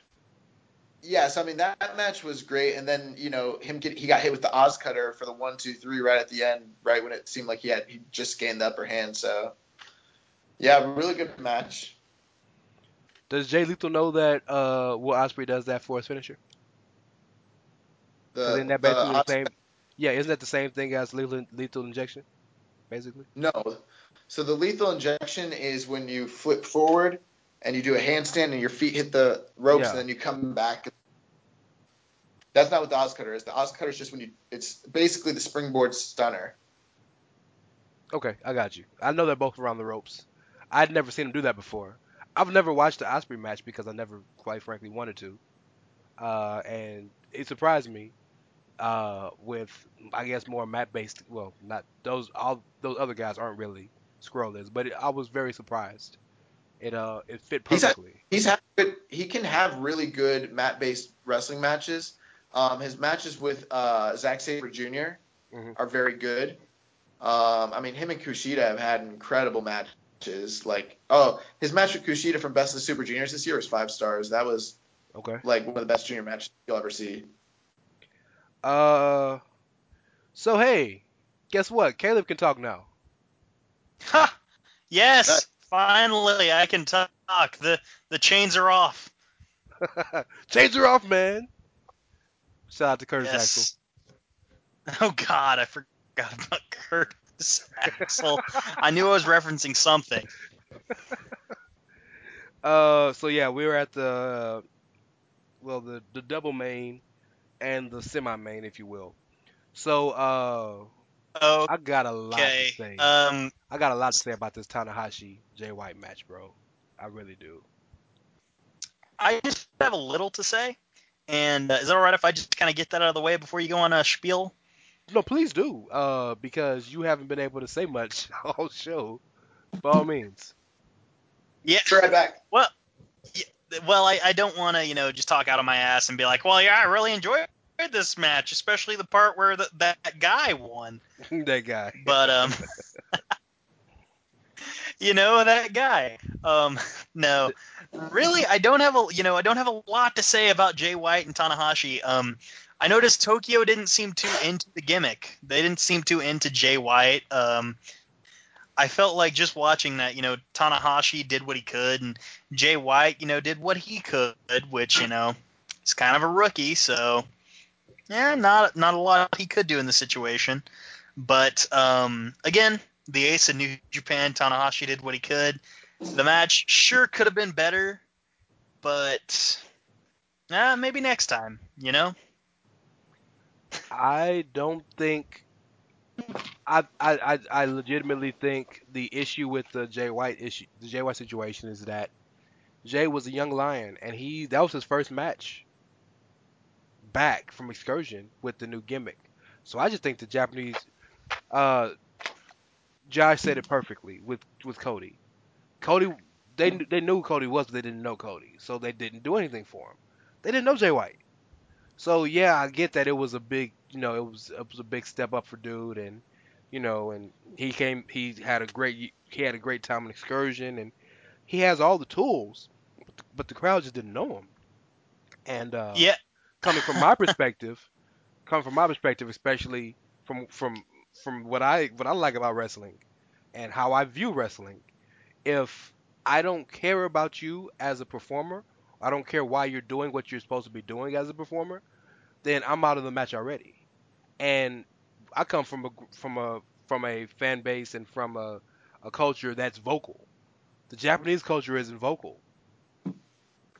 At least not, they're respectful and quiet and they'll make noise when they need to. But so I think that was the issue with Jay more so than anything because dude, he did everything he could. He tried his best. He really did. So the thing is it's not that it is a different scenario. It's similar to what you're saying, but it's different from Cody to Jay because Jay was a young lion, and when you're a young lion, they do know who you are because they follow your career path. Hmm. And then when you go away on an excursion, especially, they know where you've gone and they anticipate your return. So when he came back, they were excited, especially with the promo work and the angles that they ran where he'd attacked Tanahashi at the two previous shows. I think it was more just they didn't know what to expect, more so than they didn't care. I think they did care, but then at the same time, Tanahashi is the most beloved wrestler maybe ever in New Japan history. Hmm. You know what I mean? And the kind of match I thought they were going to wrestle, it didn't end up being what they wrestled. I kind of thought it was going to be something where similar to like when Randy Orton was the legend killer Hmm. and he seemed superior to everybody that he wrestled because they were old and he was, this young, hot Yeah, shot. yeah, yeah, They didn't do that. Instead, it was, a young, inexperienced guy who was kind of floundering. The story they told was that he couldn't beat Tanahashi because he wasn't seasoned enough. Like he bit off more than he could chew, yeah. and they tried to do like a body part match, It didn't but work. then but it didn't work, and then they kept leaving that. Tanahashi never really sold the leg, and then they try to get Tanahashi's big match stuff in all at the same time, Yeah, and it never got the kind of flow. Like I think it was the match structure more than anything else, to be honest with you. yeah, I agree. Um, and I appreciated Un- go ahead, go ahead. Unrelated to match quality, Tanahashi's got some nice ass hair. I'm just gonna throw that out there. You're saying he has the good hair? He's got the good hair. All right then. What's wrong with you, bro? Lord only knows, man. This You is know Pete that hair Caleb. wasn't real. That hair wasn't real that night, right? You know he was wearing extensions. Damn it. They put one over on me. Damn it. They Damn you, worked you. ghetto. I really appreciated the story of the match in that Jay White is a big Tanahashi fan, and they said they would always see him watching Tanahashi matches, and that was part of the reason why he called out Tanahashi because he wanted to see if he was still an ace and stuff like that. Like stuff like that gets me excited and gets me into it because now Yeah, I know you can wrestle, but now I see why you want to wrestle. he kept saying, "I want to see the ace. Show me the ace. I want Yeah, to see the ace." yeah. So Um, I think the and biggest that was question. his downfall. Yeah, absolutely, absolutely. He was too preoccupied with seeing the ace instead of beating the ace. Winning. Yeah. Yeah. The biggest question I think in this match, and I'm gonna ask both of you guys, is when are they gonna let Tanahashi actually heal? Because like it's getting so noticeable that this dude is so injured, and he's still wrestling good matches. I mean, borderline great matches given the situation. But God, you can just tell like he's so beat up. Well, have you guys watched New Year's Dash or I didn't heard watch about the it. results? I've I didn't heard watch it. I about the saw some of the angles. stuff Okay, because we because he's haven't going really after talked too Suzuki, much. right? Huh? It's him and Suzuki coming up, right? Yeah, so he was hurt the next night for sure. He was in a multi-man match and he didn't do anything like at all. And then he got attacked by Suzuki, and then I'm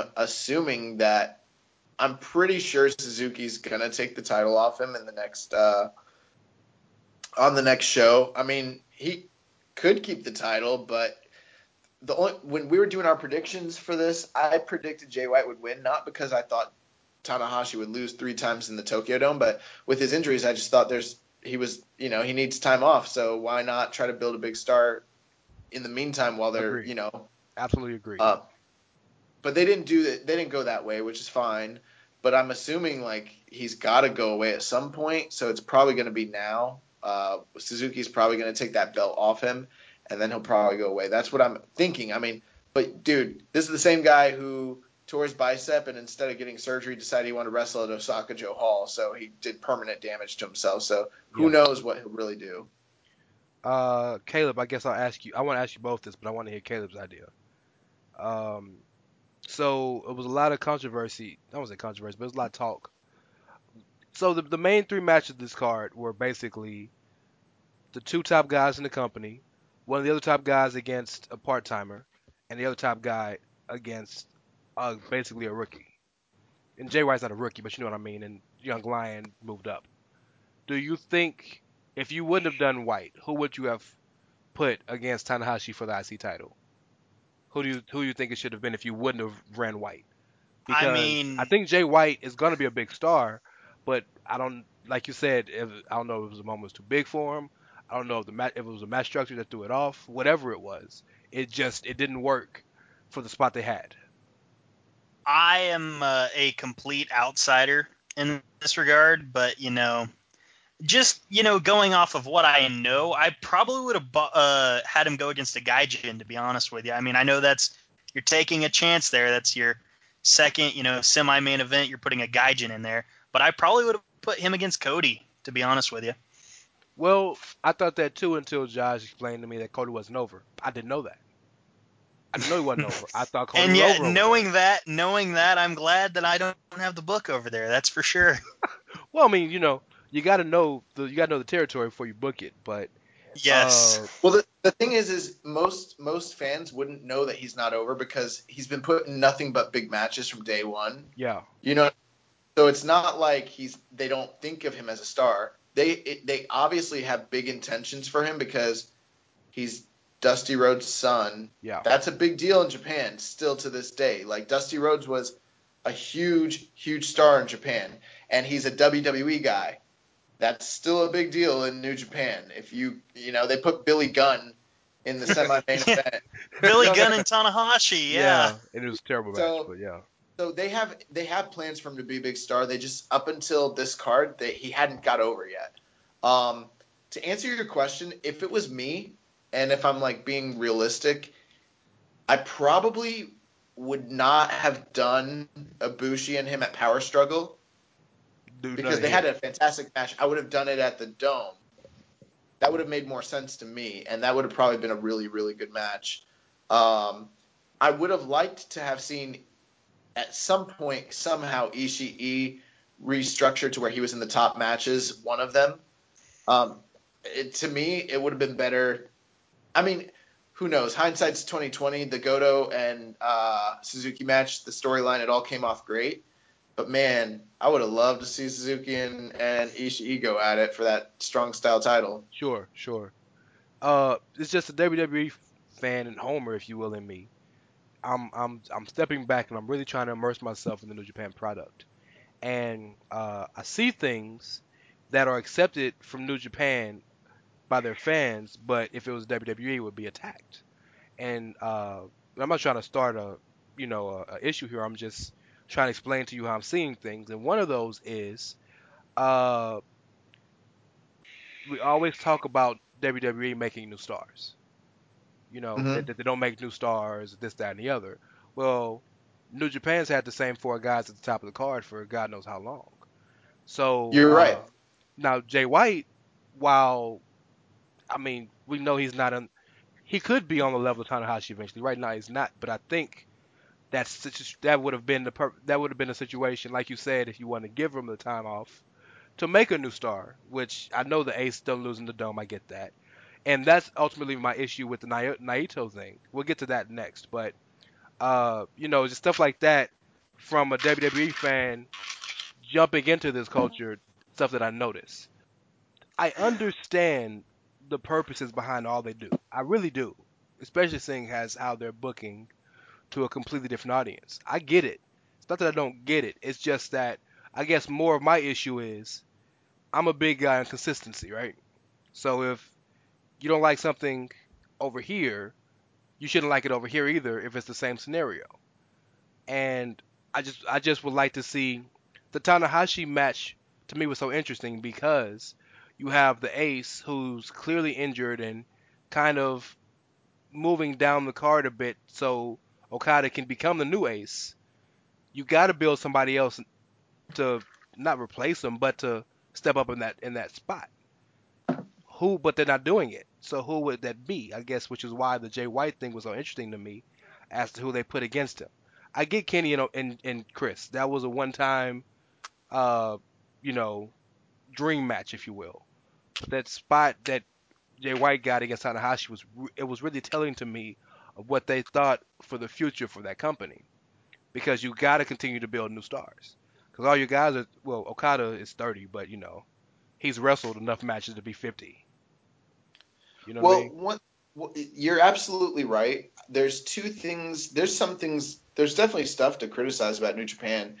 Two of the biggest criticisms. One is that they have the worst ref officiating of any company in wrestling. Bro, Red Shoes is absolutely a character.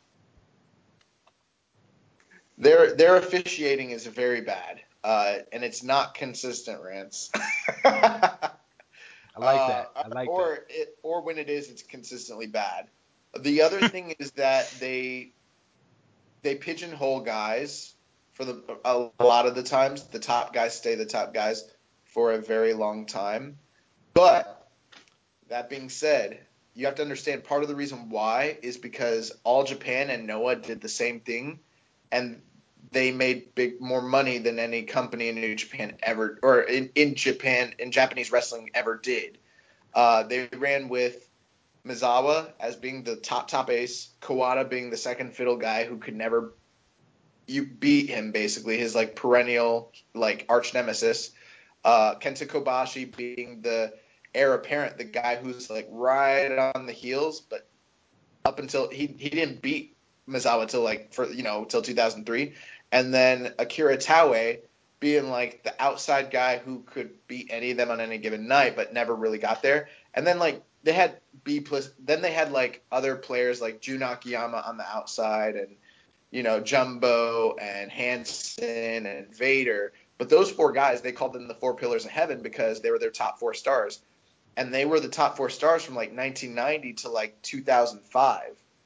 Damn. And they never left. And they never stopped doing business.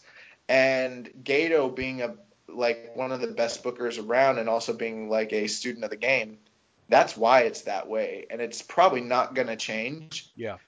Because they're doing better business than they've ever done before. I'm not saying it's completely right, but at the same time, if they're making money, then that's what they're going to keep doing. I get it. I get it. Yeah.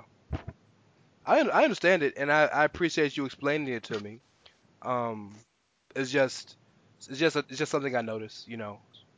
Something I notice. One thing to keep in And mind, though, Jay White, I can't think of any Gaijin. I mean, sure, Kenny got to the level he is, but he didn't start there. He had to like work his way up from being being this cartoonish comedy junior character to becoming what he was, and it took a while to get there. The only other guy I can think of that got this kind of push in New Japan that's a Gaijin in the last years, Prince Devitt. They have not pushed a Gaijin like this since Prince Devitt. And trust me when I say, Jay White, have you guys seen what the two things that are going on with him right now? Yeah, he joined Chaos, Yeah, he joined Chaos and and he he's going attacked. after Kenny. Yeah. So he's going after Kenny. So they're putting him in another major title situation back to back, which is kind of crazy. Yeah. And did you guys hear any of the transcript about the promo that he cut during the? Yes. He Yeah, said he's so only joining them because he knows he needs help against the Bullet Club, but he's coming after Okada. yeah, so So yeah, this is like a business relationship more than anything. that's what he said. He said it's completely a business relationship. He promised Okada that at some point they will be fighting each other as enemies, whether it's for the belt or not, because Okada's the best wrestler in the world, and he's coming for his spot no matter if it's for the title or not. And he said that he's trying to change New Japan to where guys within promotion or within stables fight each other and challenge each other for titles, which is like a big kick in the face to the tradition of, stables in New Japan. So he's like literally, his character's like talking about trying to change the whole landscape. It's pretty exciting stuff, and I think he is poised to be a big star in this company. Even though that match didn't deliver and make him into the big star the way everyone wanted it to, I think that they're not done with him yet. You know what I mean? Yeah. Well, so I guess we might as well move on to probably the match that got most of the Western world to watch this show. Kenny Omega versus the Alpha, quote unquote, Chris Jericho. And I need to say, man, Jericho looks really motivated right now. Like he cares more than I've seen him care in a long time. Cause he is everything he's doing with his feud in New Japan, all together. He's knocking it out the park.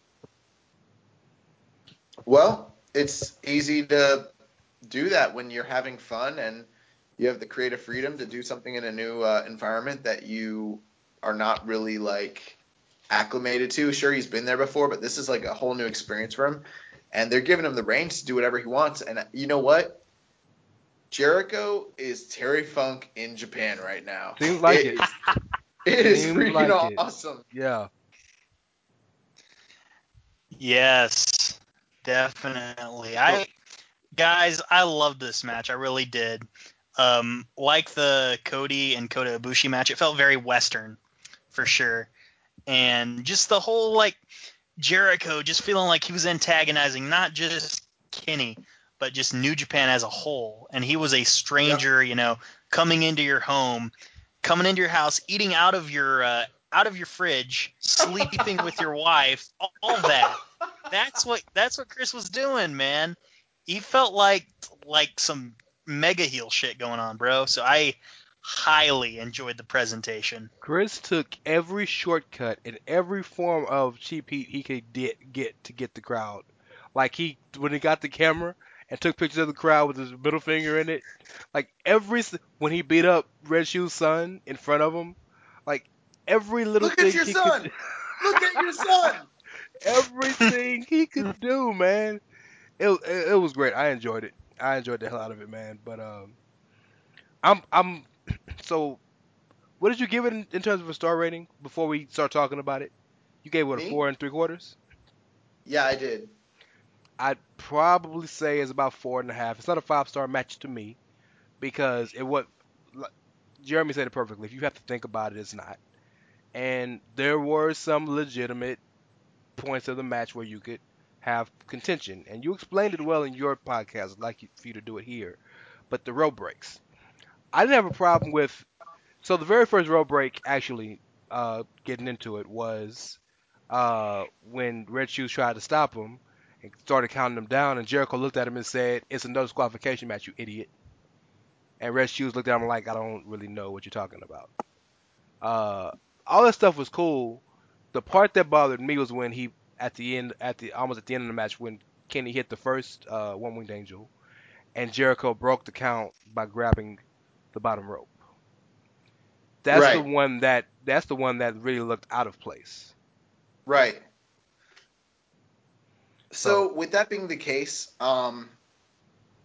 and maybe this is me making excuses for New Japan, but this is just the way and I'm not saying this is the way it is, but this is just me trying to rationalize it because I'm not going to lie, it jarred me as well watching it. I was like, why are they doing this? Because we are used to, if it's a no DQ match. And you know what? Sometimes they do this in the States too. They do it in WWE, and it annoys me when they do it. You know what I Sure. mean? Consistency, But right? the consistency in this match was that Red Shoes was trying to implement rope breaks the whole time, no matter what happened. Yeah. But the problem there is when someone is in a submission hold and they get to the ropes and the guy doesn't break it, basically he can't disqualify that guy, right? Right. So it doesn't mean that like the rope break shouldn't be enforced. It just means he can't disqualify anyone for not following that rule. But if he as a referee is actually enforcing rope breaks and someone grabs the ropes on a pinfall, he doesn't as the referee have to render that decision. That's kind of the way I saw it if that's the case. And I did see that he was trying to enforce rope breaks the whole time. I agree. I don't think rope breaks should be part of the match if it's a no DQ match. But in this match, we do see that A, he's trying to enforce rope breaks, and then B, he's also trying to enforce countouts as well. So, and again, I've Yeah. said this before. The count out thing. Yeah. Yeah, the count out was the most jarring thing to me, to be honest with you. Well, I when I saw that, a couple things came to mind. I mentioned this in my other podcast. There's in CWA in Memphis, they used to have no DQ matches and they had countouts because the way that the logic was just because it's no DQ doesn't mean it's no countout. The match is still supposed to happen in the ring. It's not a falls count anywhere match. Yeah. So that's what they were thinking. Also, what's interesting is like maybe the fact that Jericho is from America, even though he's wrestled in Japan, but he's from America. I've seen this before where like guys come from overseas and fight in MMA and they don't fully understand the rules in like Japan or vice versa. And so maybe it plays into that whole idea that like Red Shoes is like, what are you talking about? Of course there's rope breaks. And Jericho's like, you freaking idiot, there's no rope breaks. Like, Yeah. I maybe mean, maybe. he doesn't understand the rules. Maybe, but I mean, stuff like that, at least from what we all are used to as fans, should be explained to us. And that wasn't explained, which left it up to our own interpretation, which then leads to this conversation. Like, well, was it right? Was it wrong? In terms of the count out, I didn't have a problem with them counting, like doing the count out, even though it shouldn't have. My issue with the count out is how long do you let them fight before you decide, oh, fuck it, I might as well count them now? Whenever they feel like it. And see that, like, again, with me, again, consistency, like that fucks with me. Like, be consistent. Yeah, me too. Me too. Yeah, and Red Shoes, like I said, man, that dude is a character. Cause Red Shoes is almost as he's like normally a ref is the third part of the match, right? But they're seen and not heard.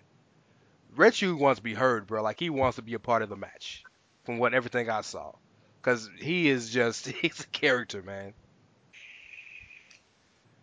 But it was a really enjoyable match. Jericho brought his working shoes, the spot where he turned the one winged angel into roll up into the walls. Like Yeah. that was like I most young guys aren't that quick, and he did it seamlessly. Um, the Another thing I heard you guys talk about, which was just a little subtle part I loved, is when Kenny got the chance to wipe the blood off his face, he did. Like that kills me in WWE that you just gonna let this blood just fly in your face. Like, go get a towel. Yeah. And I heard other guys say that they didn't like it, but to me, and I'm both ways. Like I've admitted in the past that I'm a mark for juicing and I'm a mark for blade jobs. Okay. I like 80s race wrestling. My favorite matches usually involve two guys bleeding and having blood feud. So Yeah. with that being said, though, in an MMA fight, if you're bleeding and you get a chance to, patch it up, that's what you do. You know what I mean? So that Absolutely. made sense to me. And I'm not a big blade guy. Like it's cool if you bleed, but that's not a big deal to me. So to see somebody smart enough to say, "Oh, well, I'm gonna do this while I can," just made it, like you said, it made perfect sense, especially considering how Um, the beauty, like I really enjoyed Kenny's kind of build from 4 or 5 years ago to now. And last year, the Battle Okada, which was more about the, New Japan's westward expansion and who should be the top guy in the company, but it was more uh, athleticism. I'm better than you, right? Well, this was I don't like you. I'm going to beat the hell out of you. And I appreciated Kenny, who's never had to do that before, being smart enough to take his chances and his breaks when he could.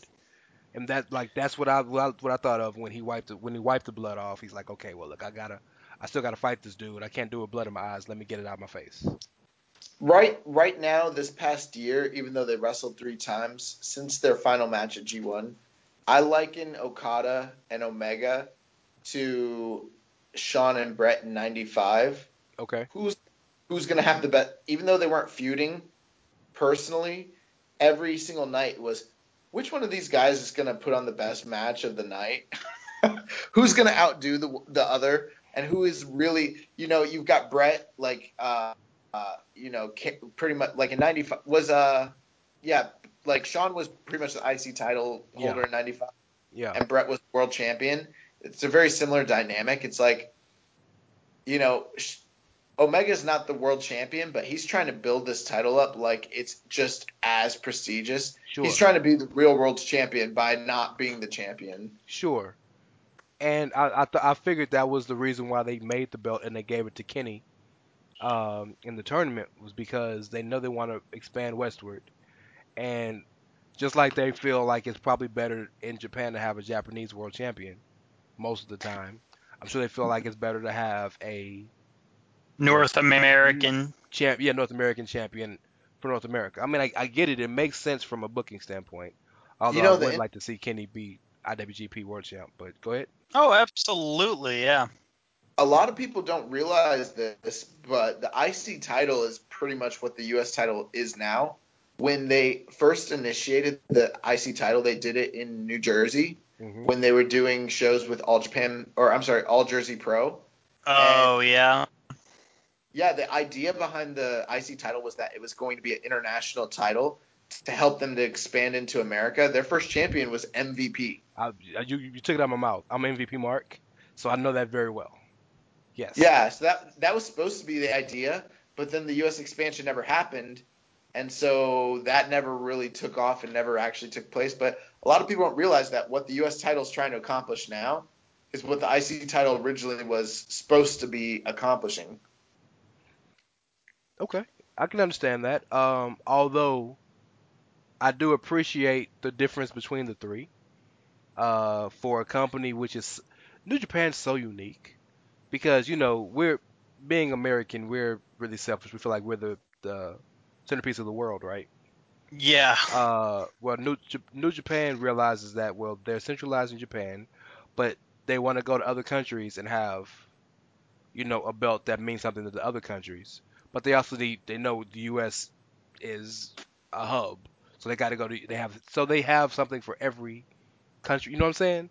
Like I'd imagine that the IC title would probably, well, it's Okada, so he would main wherever he goes. But you know what I'm saying? The IC title could feasibly be the title that mains in Europe, in England, or you know what I mean, or in Australia, and they come here and Kenny will main here, and whenever Okada wrestles, he can main. You know what I'm saying? Like I get the concept You know, behind it. they're not going to probably do this, and this is just Josh Smith talking like out of the side of his mouth. But like, I would love for the alliances that New Japan has with Australia and New Zealand and CMLL in Mexico and Rev Pro and Ring of Honor to turn into something where the IWGP title becomes sort of similar to what the NWA title was in the from like the 40s to like the 80s, where when they're not on tours, I would love to see the IWGP title be defended as like the world title all over the world, and Well, like where the champion goes on excursions and like actually defends the title against top guys other places. would you want Okada to be that guy?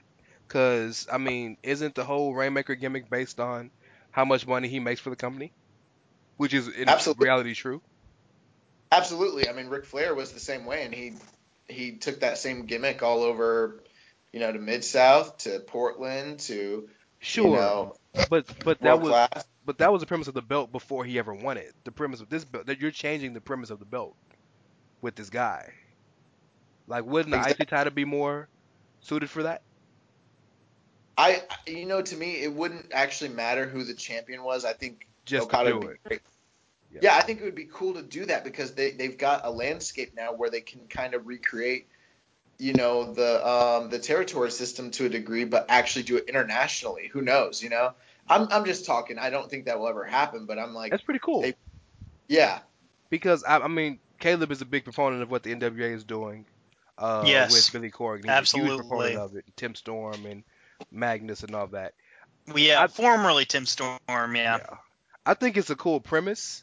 My only issue if you're doing it with Okada is understand this. Like, if Okada ever said he wanted to leave New Japan, people would be bidding like crazy to get him. Even Vince would. I think so. So my fear, if I'm Gato or whoever the president of Japan is, I don't know his name, is I want this guy to be so comfortable here that he doesn't want to leave. And yeah, when we go right. places, he'll leave.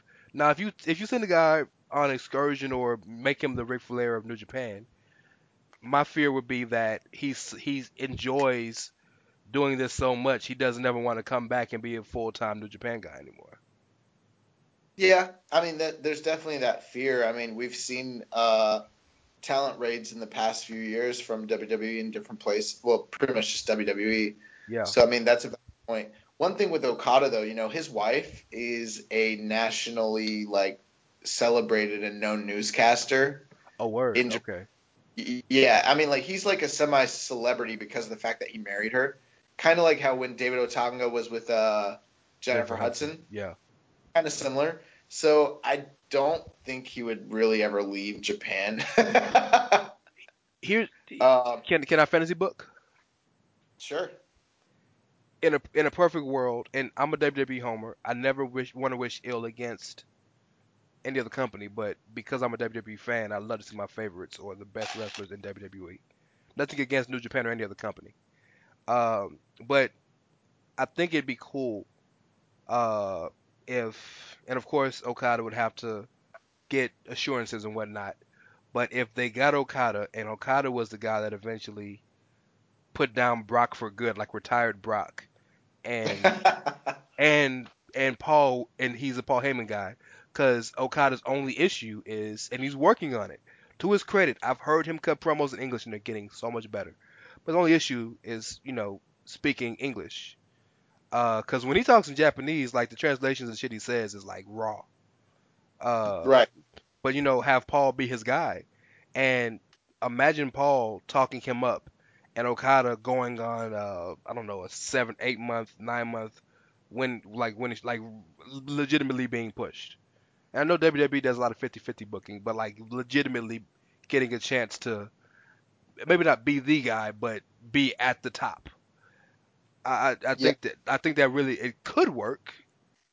I don't know it if could. The Okada would only believe it. with it is even if he spoke fantastic English, I just don't think with like for instance Nakamura Uh-huh. in America makes more sense to me because of how charismatic he is. He can bridge that language barrier and even that racial barrier. But Okada is tailor made for Japan, and I don't know that Really? his talent alone could ever really get him over in WWE in North America. I don't know if the casual fans would gravitate to him or even care. Plus, WWE doesn't tend to really put over guys that they didn't make unless they recreate them in their image and they become WWE guys. Well, AJ is literally just AJ. But I get he's a unique situation. I disagree with you though. Nakamura was a guy that I worried about coming over because, and forget the language barrier, he's so different. And I get that he, like NXT worked for him perfectly because he's an attraction, right? You only saw him on NXT maybe twice a month, and you saw him on live events, but I'm talking about television wise. But he's so weird in a good way because I love the dude. I'm not talking negative about him, but he's so weird and he's so charismatic in his own way. But America's funny. Like a lot of people don't get it, and it's sad because watch him and you'll get it, but a lot of people don't necessarily get it. Whereas Okada looks like $1,000,000. Like even if he can't talk and he won't get over with just his wrestling, you can look at the dude and say, well, damn, he looks like a star. Just looking at him, you can tell he looks like a star. And the entrance and the chains and the flashy ass robe, like you can look at that dude, and if you saw him come out on Raw at the 8 o'clock hour, you wouldn't think, oh, who's his job? Or you'd be like, oh, okay, Yeah, that might be I mean, interesting. you could be right about that. One thing is, I went to a WWE show just recently here in Tampa, Hmm. and I will say that like it was an eye-opening experience for me because, I'm a Smarky fan. Hmm. I'm a Smarky fan, and I go to NXT shows in Florida all the time, and not that everybody agrees the same, but a lot of the like ways I think about wrestling and the guys I like and the styles I like are kind of reflected on those shows, like the local indie NXT shows. Okay. And I go to independent shows, the same thing. You go to a $7,000 or $8,000 attendance house show for WWE, Hmm. and you realize like the rest of the fan base don't think the same way I do, man. Absolutely. Like, Absolutely. like I was like, wow, the three biggest guys who are really over, and actually the only two that were really, really, really over, it's Cena and Orton, Hmm. and there's nobody who's even a close behind them. The next closest would have been AJ, who was definitely over. But when you compare his pops to what Cena and Orton got, it's not even in the same stratosphere. And I was like, wow. Yep. And not that I'm not down on either of them, but I mean, I never experienced that really for myself to be like, yo, the fans love these two guys. And Yeah. then Nakamura comes out and Sammy comes out and we're trying, like we were trying to get chants going for them. It's not, Yeah, it's it's not. not. Because the casual fan they don't understand it or haven't got it or haven't got on board with it yet. It's the But same thing. some of that's the booking though. Oh, absolutely. I'm not admonishing them because again, the biggest problem WWE has, in my opinion, is 50-50 booking. It's the biggest problem because nobody really gets over. But it's the same thing with the Roman Reigns conversation, and we don't have to really go in depth about this, but people say Roman Reigns isn't over. Well, go to the house shows. Roman is Roman is loved like crazy on house shows. It's television, and I've I've seen this with my own eyes. True story. Um, After WrestleMania in Dallas, 32 was it? 32. Um, Remember that the night after that Monday, AJ came out and said, "I want the title." That Tuesday, SmackDown was here in Houston. I went. Roman got booed like crazy. After the show was over, it was AJ and Roman versus Jericho and Owens in the dark match. When Roman came out to save AJ to start the match, the crowd cheered like crazy because it wasn't on television anymore. No exaggeration. Yeah. It's just because it's cool. And I know there's legitimate gripes with Roman and all that. I get that. But yeah, it's a completely different experience. Which is probably lead us into our next match, the final match. That I don't have the heart to watch all the way, man. Uh, I don't have the heart to watch it all the way. I really don't. I started it Yes. and I don't want to see the finish because it's gonna hurt my heart. For those of you who don't know, like I am a big Lij fan. That's what really is pushing my New Japan fandom is seeing Tetsuya Naito and the stuff he's doing and in the group. And yeah, that was his moment, bro. And Okada stole it from him again.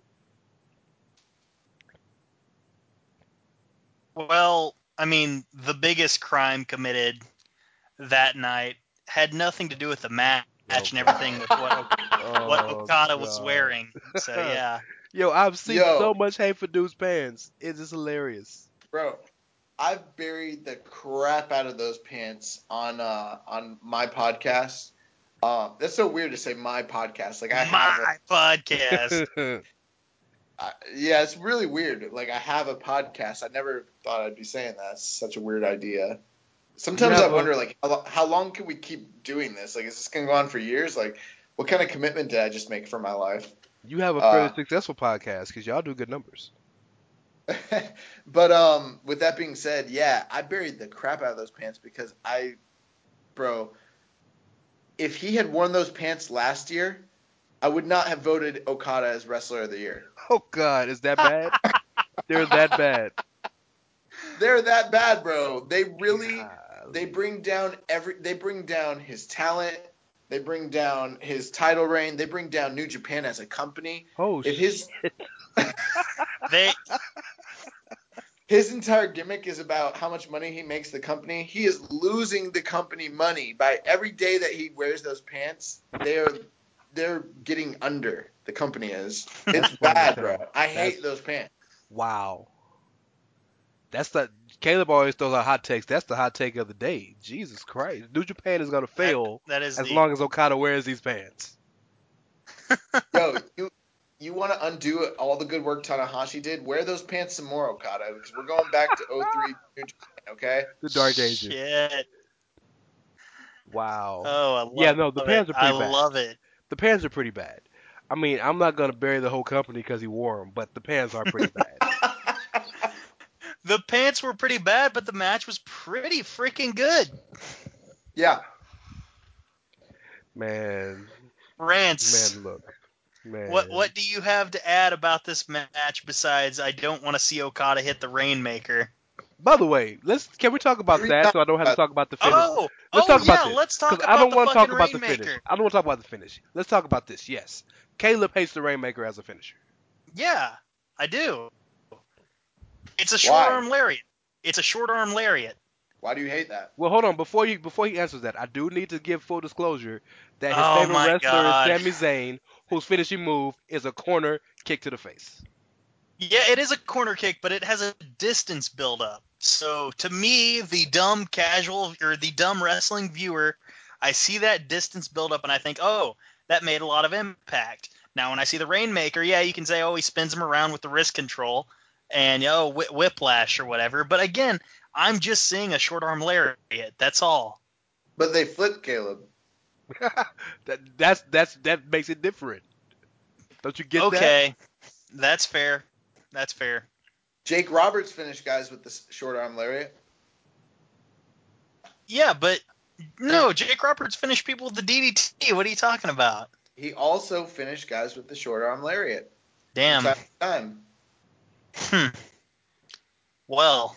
Actually, Damn it, Jake Roberts. I literally cannot back that claim up. I don't know if that's true. It might have just been a signature move. Hey man, you should have rolled with it. That. You should have rolled with that. He was actually about to say he was wrong. You should have rolled with that. I appreciate your honesty. That is very admirable. But we both know, like, this is why the fuck are we talking about Sami Zayn? This is a New Japan podcast. But damn it, if the only reason he's doing the Yakuza kick is because he can't do the Brain Buster. Just saying. This would not be an SMC podcast if there was no mention of Sami Zayn in this podcast. That's fair. Yeah, that's a good point. Yeah. Also, I feel like we should ask you if Eddie Guerrero were to have watched Oh my God. Wrestle Kingdom, what would he say? I figured Carl wasn't here, so I wouldn't have to say this. Oh, viva la raza! There it is. We got all that shit in now. I was actually at a show in Tampa a couple months ago where this fan got into the ring, and I saw Kyle O'Reilly legit in real life hit him with the hell of a kick, but for real. And I was like, all right, I buy that as a finisher. But Kyle O'Reilly, like, sometimes when you watch Kyle O'Reilly wrestle, I wonder, does he know it's fake? Like, does he know it's work? It's scripted? Well, he's a shoot fighter too, isn't he? Yeah, I know. That's what I'm saying. Like, I don't know if he knows. Like, the purpose of this is to not hurt each other. I don't think he gets that. Yeah, does he know when to? Yeah, does he know when to pull his punches? I mean, it could be confusing.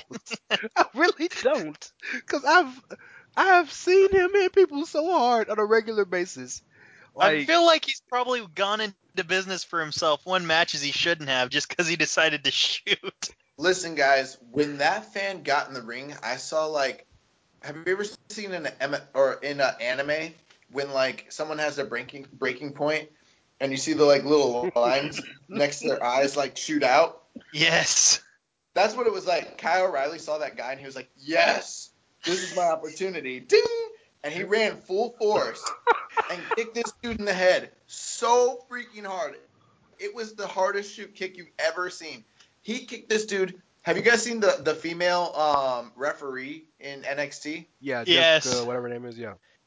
He kicked this dude so hard that his foot ricocheted off this dude's head and kicked her in the head. Oh my God. Luckily, she's a pro wrestler, so she took it like a G.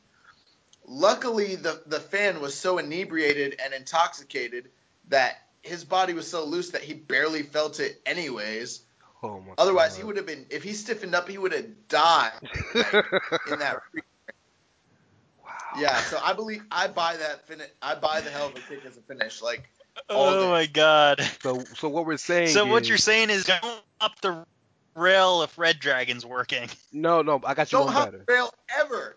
I got y'all one better. I mean, of course not. Yeah. What we're saying is next year at Wrestle Kingdom it should be Suzuki versus Kyle O'Reilly for the Never Openweight Championship. Now let's book Suzuki and Sami Zayn, the ultimate underdog versus the ultimate status. Oh God. No, I know Sammy can sell his ass off, but no. He doesn't have to sell. It's gonna be real. That's fair, yeah. It's gonna be real.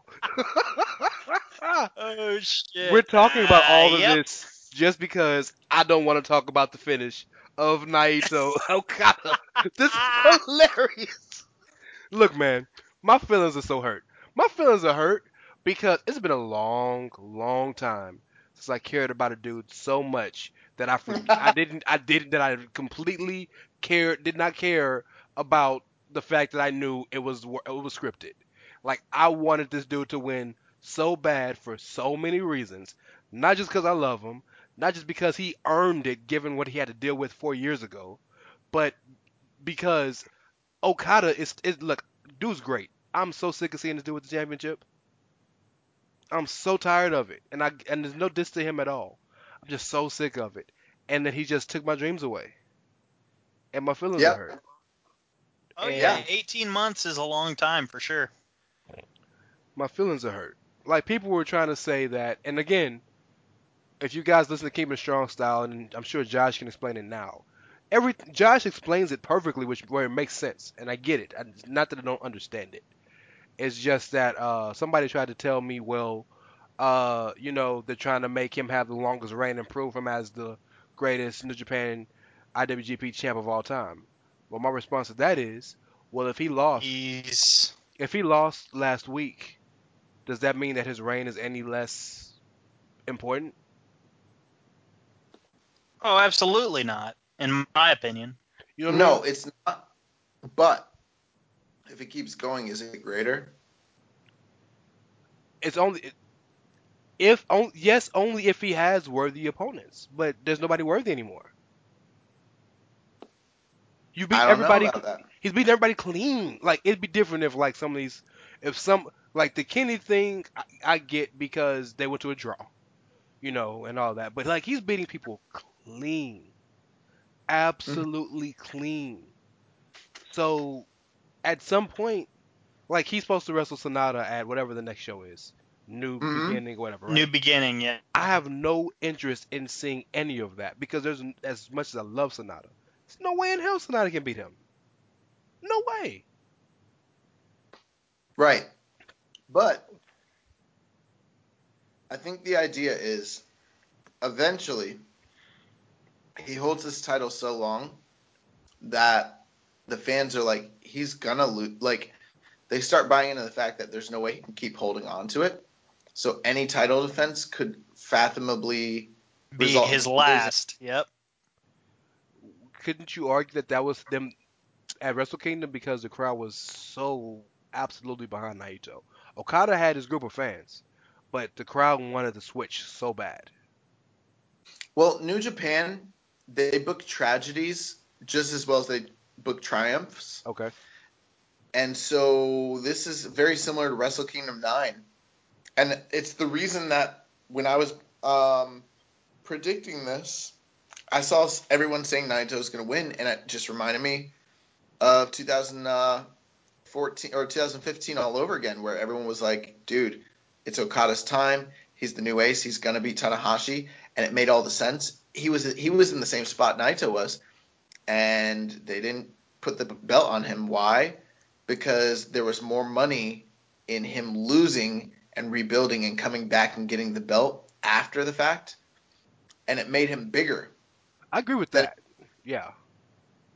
And that's what they're doing here. They're gonna put that belt on Naito. There's no way they're not going to.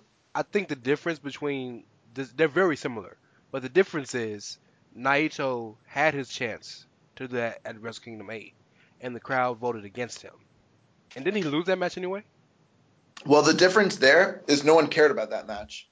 Right, and I agree, and that I think that adds to this. But it was still for the IWGP Heavyweight Championship, Right. and didn't Okada win that match anyway?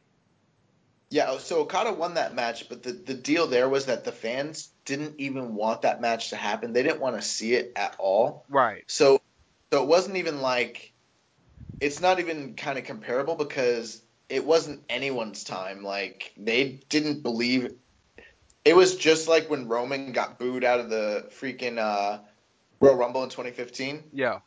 It's like the same thing, except actually it was worse, to be honest with you. It was worse. Like he was coming out cutting promos to dead silent crowns, or they were like cussing him out. They did not believe in that. The fans turned on him. And that's why his character, which is so amazing, it translates to even us, who some of us are like casual fans, and we get Naito and we buy into it. Absolutely. But like for the Japanese fans who are more inundated to the product, this is a dude who they hated, and when they turned on him, it destroyed him as a character entirely to where he had to go away and come back completely new. And then he turned on them in return. It was like when a girlfriend breaks up with you or like a guy breaks up with you, whatever, and then you have to like get the hot bod and come back and show out and act like it doesn't bother you, but you're carrying that hurt from all those years ago. Sure. Like that's what it was like for Naito. The crowd's the girlfriend and he's the ex trying to show like it don't matter.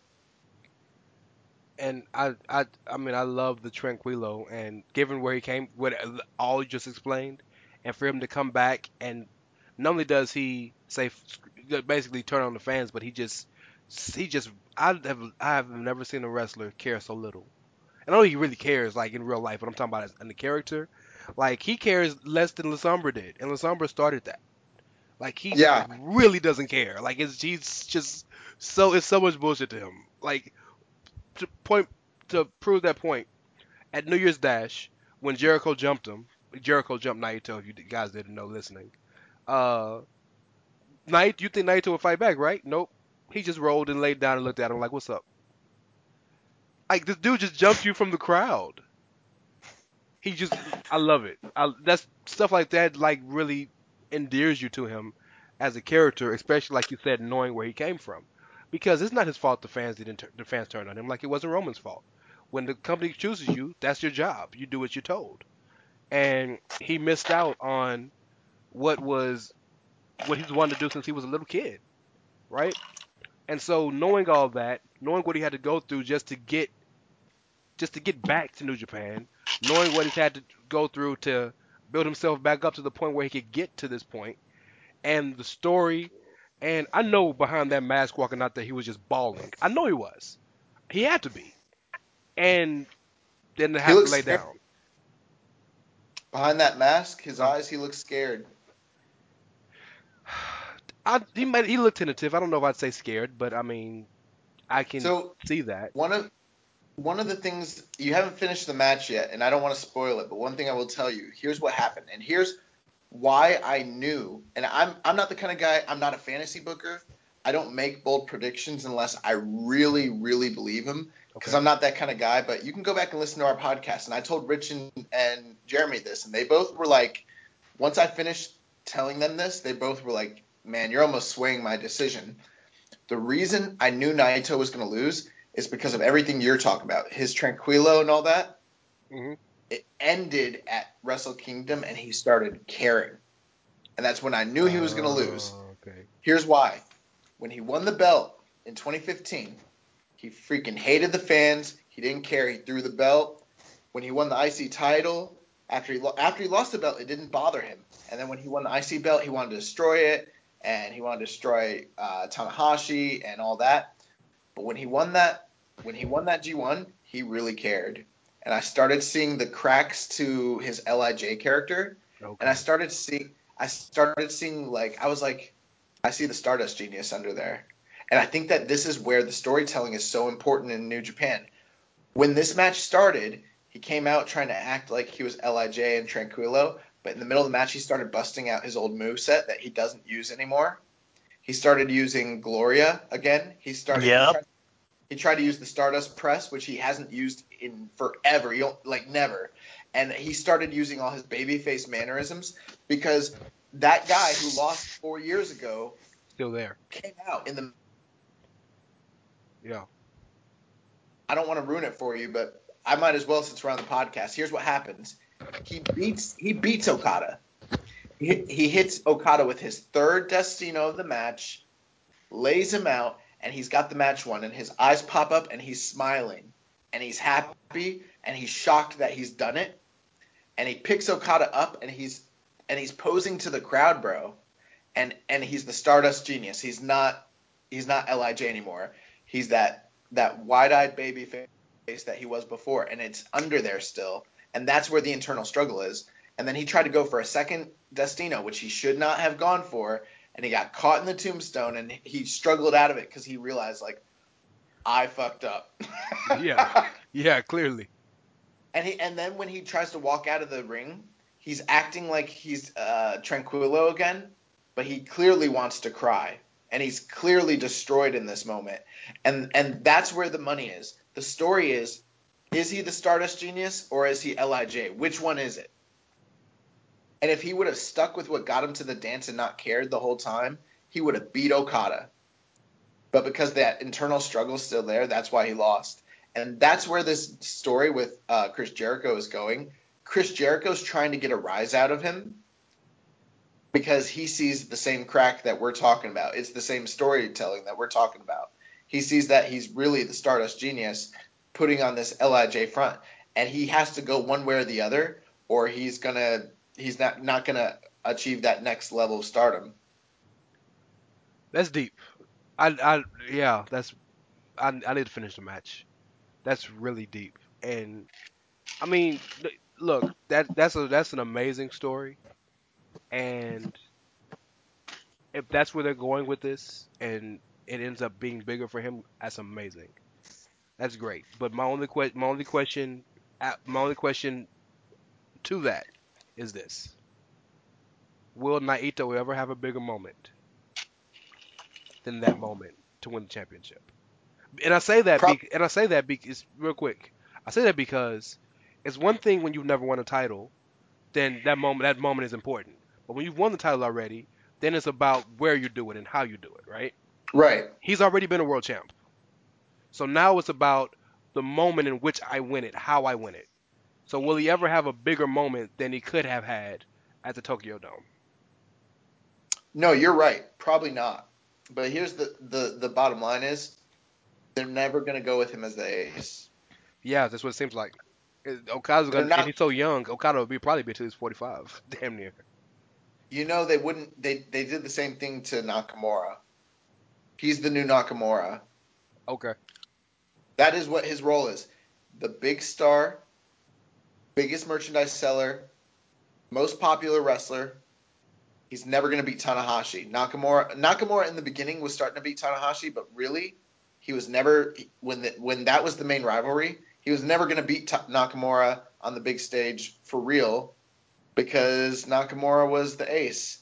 And Okada is never going to actually get usurped. Now, Nakamura will suffer a big loss to Naito, and I think it will be this year, either at Dominion or it will be at Sakura Genesis. One or the other. But ultimately, Okada's the ace, and the guy that usurps him, it's not going to be Naito, and it's sure as heck not going to be Kenny Omega. Even if one of them gets the big moment, Okada's going to stay the ace, and it's going to be someone else years down the line. who the company has faith in on a higher level. So my response to that is that's one number one. That's why I think Kenny goes to WWE because he knows he'll never get any higher than he is now.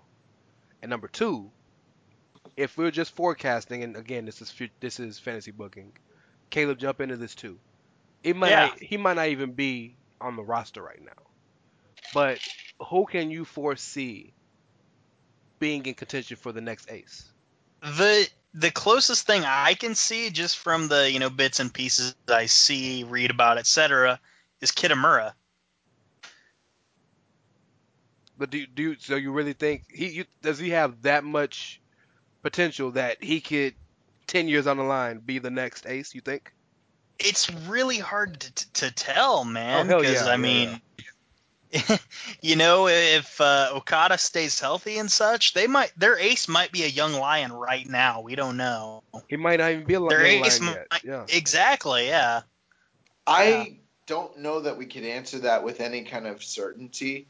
yeah, The one guy that the company has shown, the thing is, they have faith in Kitamura, but the thing is, he's older. Okay. So they have to, and he's bigger, and he doesn't fit the mold of a young boy, anyways. Like, he already basically is a gimmick. Just look at the guy. sure. Yeah. So that's why they're accelerating his push so quickly. The truth is, if you watch him in the ring, even though he's gotten better, he's nowhere near as good as any of the other young lions. He's not as good as because he started wrestling a year after all of them. So they're trying to accelerate him as quickly as possible because they want to capitalize on him now because they need to because he's way older than everybody else and he's almost ready anyways. Um, I don't know if there is a guy there. The one guy who, like, Kawato, Hirai Kawato, he's their main young boy. He is going to go in February. He's going to CMLL to do his excursion. But he's small, so, like, he probably will come back as a junior. But they see him as being, like, the ace of this class. Okay. And so I don't know if he's going to come back and be, like, the ace of the juniors. But he is someone they've got real faith in. They've had him teaming with Tanahashi and things like that. I don't know. The thing is like when Okada came back, nobody, and I mean literally nobody, thought that he was going to be what he was now. It's just that Gato and them, they knew something that the rest of us didn't. And I assume if they are smart and they keep, if who knows, companies have hot streaks for several years and then it fizzles out. I don't know if New Japan can keep up what they're doing right now forever. But if they can and they keep booking this smart, I don't think we would. I don't think anyone can predict who this next ace is going to be, especially since Okada's only like 30 something. Yeah, it'll be a while. Like I said, he'll probably be until he's 45. If he stays healthy, you know. Yeah, So I thought this year was going to be Shibata's year, to be honest with you, it to should some have degree. been. I think he would have been the next guy, Yeah. but But I also think Shibata was going to like not win the title, just like maybe like be in the G1 finals or something like that. Oh, okay. it probably would have been Shibata versus Tanahashi. Probably. Because Shibata was so every year, you always have that. So the way I look at it is, you always have your big four, but every year you have that one guy who gets pushed up to be not be on the same level, but like Ibushi was in Pro Wrestle Kingdom 9, because that was his first real big heavyweight match against Nakamura. You have your guys, uh, and I just felt like this was Shibata's year after what he had been doing, and him and Okada had a great match at the beginning of the year, right? Was it in March or February? Am I thinking? Oh, you're talking about when he was Tiger Mask W at the anniversary show? No, I'm now talking about Shibata when Shibata faced Okada.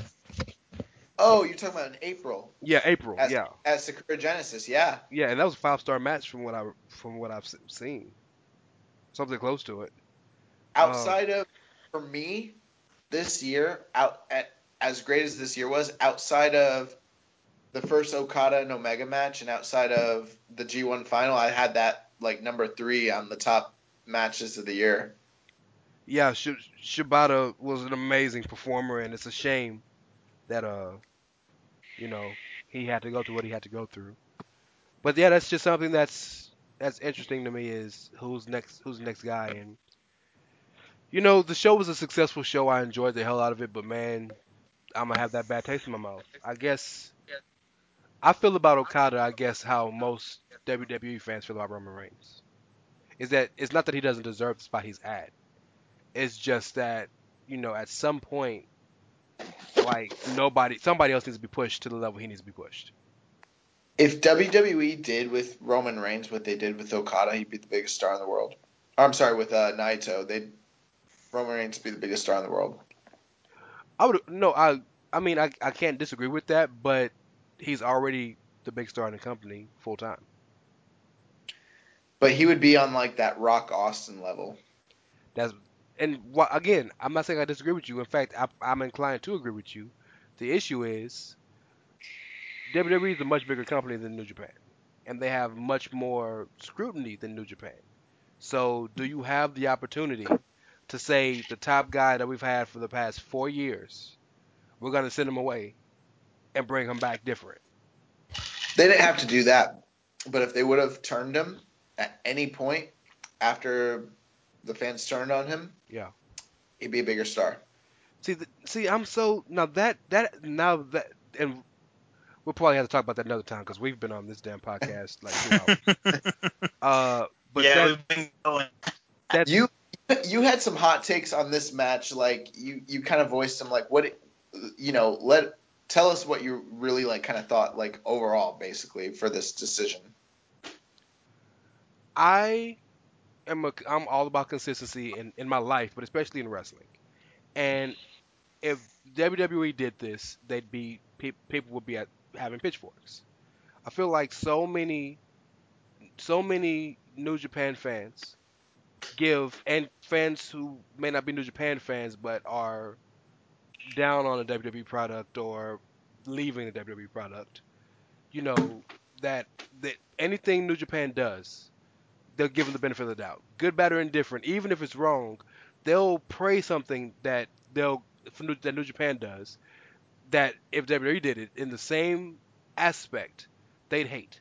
And part of that is the Kenny Omega Chris Jericho match, great build, but just looking at it structurally, it's one of the biggest stars, probably the most organically over star, and Naito, you say that, but against a guy who was completely out of the company and came back.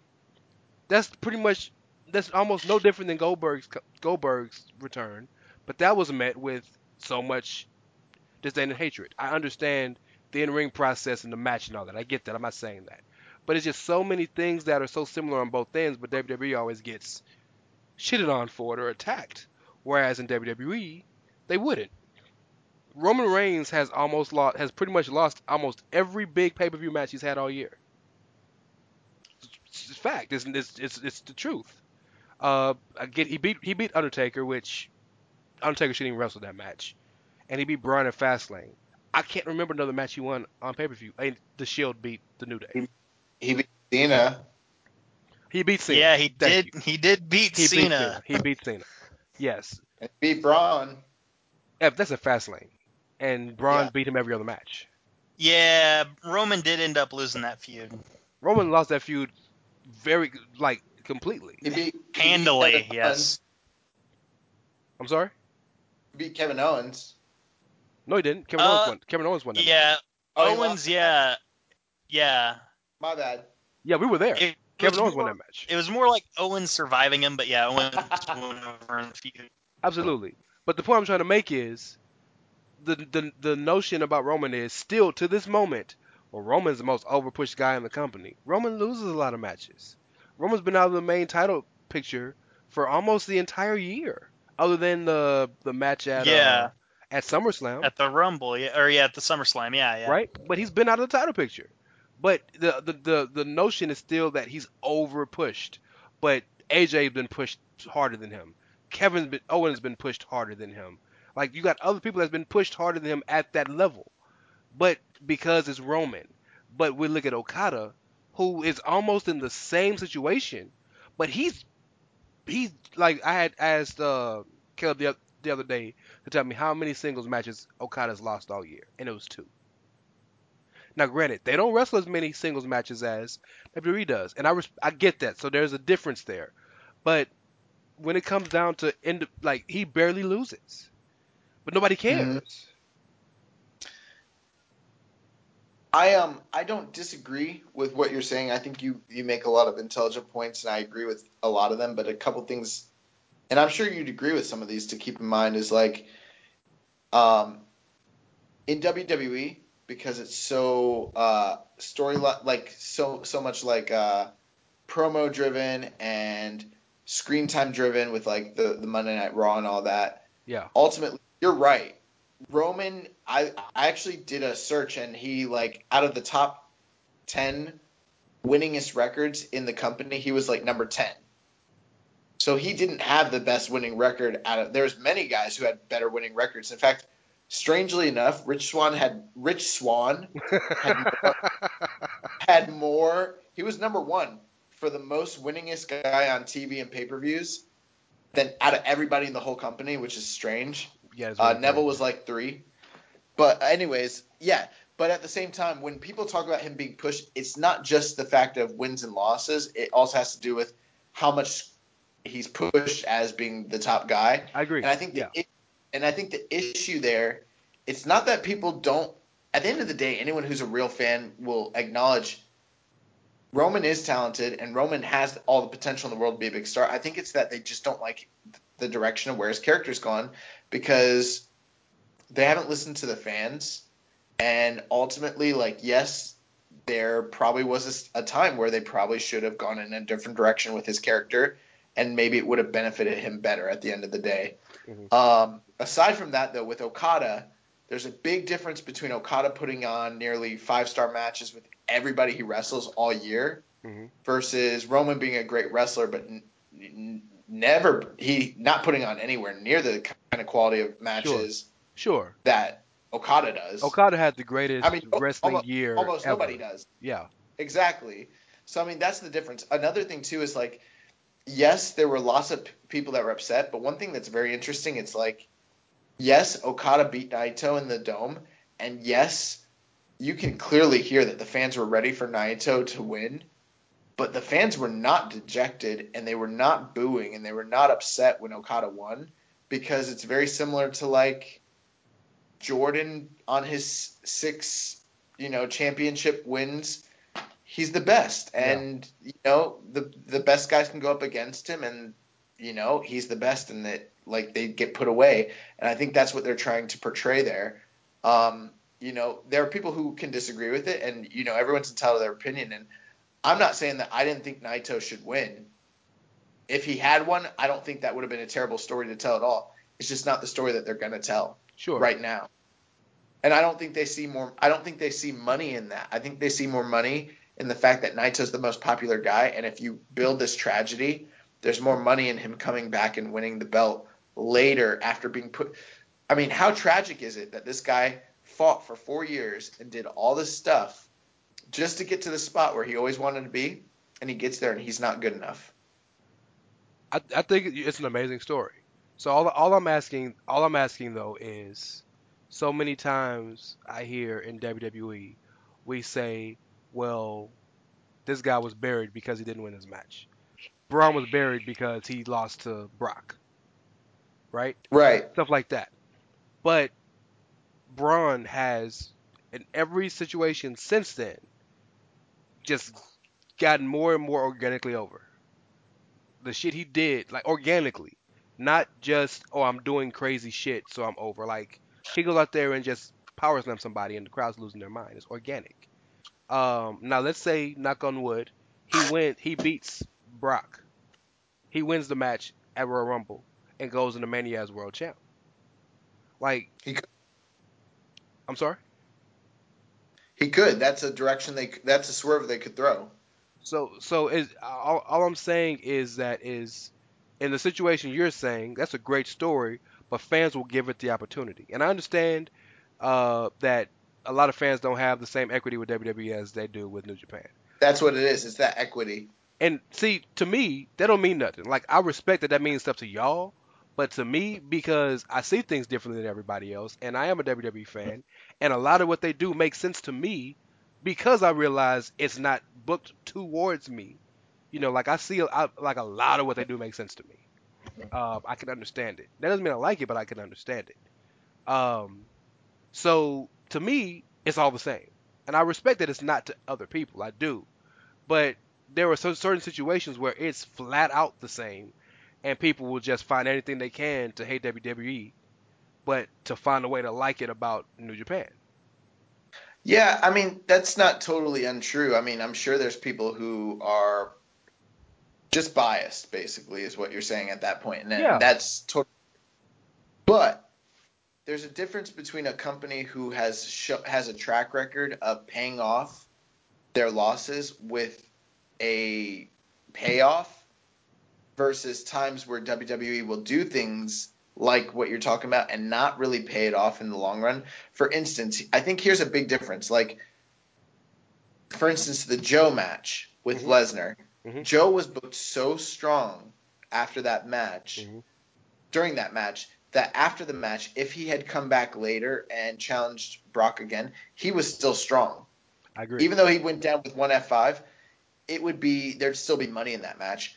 Braun, even though he was pushed as strong as he has been after the match, because he didn't come off looking that strong in the match, it literally did hurt him to a degree. I agree. And I I and agree I think completely. that's where some of the complaint was that Braun's definitely the bigger star between Joe and Braun at this point. And if they're gonna do that match, here's the thing: Okada in this match with Naito basically had the match won Mhm. and put him down with three Destinos and looked like the star and everything like that. The next night when he came out, no one really saw him as being like a tragic. If you watch New Year's Dash, Mhm. he's more over after the match. He's bigger actually after the match, as crazy as it sounds. And then he has a built-in storyline with this Jericho attack. Whereas like Braun has had to kind of rebuild, and that's where a burial really is. It's like if the guy has to rebuild himself and get his heat back, that sucks. Yeah, and I also think a big part of it, man, is with the brand split. There's such a lack of credibility at the top of the card with WWE with a lot of the people.